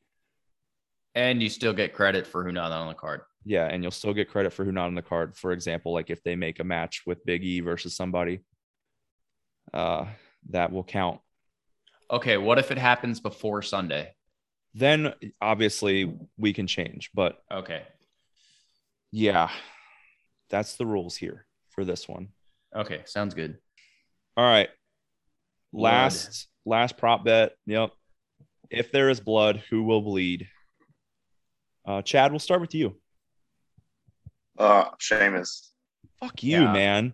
I was gonna say Sheamus because he's white as fuck, which is the same thing I said last paper. One, he bleeds commonly. He's bled like on Monday. Rhodes. He bled on Monday. He's wearing that stupid face shield. It's a tables match now, which I already was gonna pick him, and now I'm definitely gonna pick him because he bleeds from every location on his body. I don't remember if you remember the Drew McIntyre Sheamus match where his elbows and his back were getting all cut from doing basic moves in the ring. Sheamus, easy. Yeah. I was never going to pick anyone except Sheamus. Well, damn. Usually we have some variety with the prop bets, but not today. I said Brock Lesnar. I said, yeah. Usually we all have some pretty different picks, but I don't think we normally have all the same exact pick for like the same prop bet though.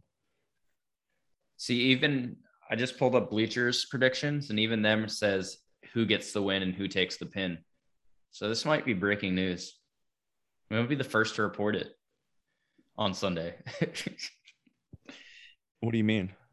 No, there's, how Bleacher does that question and answer thing, like a person answers. One of the questions is in an ideal situation, who gets the win and who takes the pin? For the triple threat? Yeah. Oh, I see what you're saying. Oh, well, clearly they don't even know it's a tables match. Fucking nerds. God, they make so much more money than we do too. That has to be embarrassing.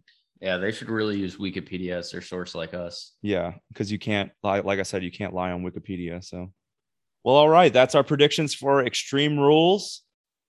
Not really a pay-per-view that I'm looking forward to too much, but after talking about it, and hopefully if my predictions go the way that they do, especially with our prediction for the Finn Balor match, I'm looking forward to it for that reason, especially. Hopefully he wins. Possibly a Brock Lesnar showing up, but I'm hoping not now because Joe picked Brock Lesnar to show up. But we'll see. Next week, obviously, we're going to have our beer ratings from that pay-per-view, and we'll probably cover a bunch of news that comes out between now and Sunday, and then whatever other news comes out. Maybe we'll have some more fallout from the Dark Side episode last week. I don't know what the Dark Side episode was this week. But it's probably not going to be as crazy and have as much roar on the internet as the plane ride from hell. So we'll see. It did happen last night, but I didn't see anything online about it. As always, you can follow us on Twitter at DDT WrestlePod. Remember to rate, review, subscribe, whatever podcast platform you're listening on. We have been the Drunk Dudes, Dylan, Joe, and Chad this week. And we'll catch you on down the road.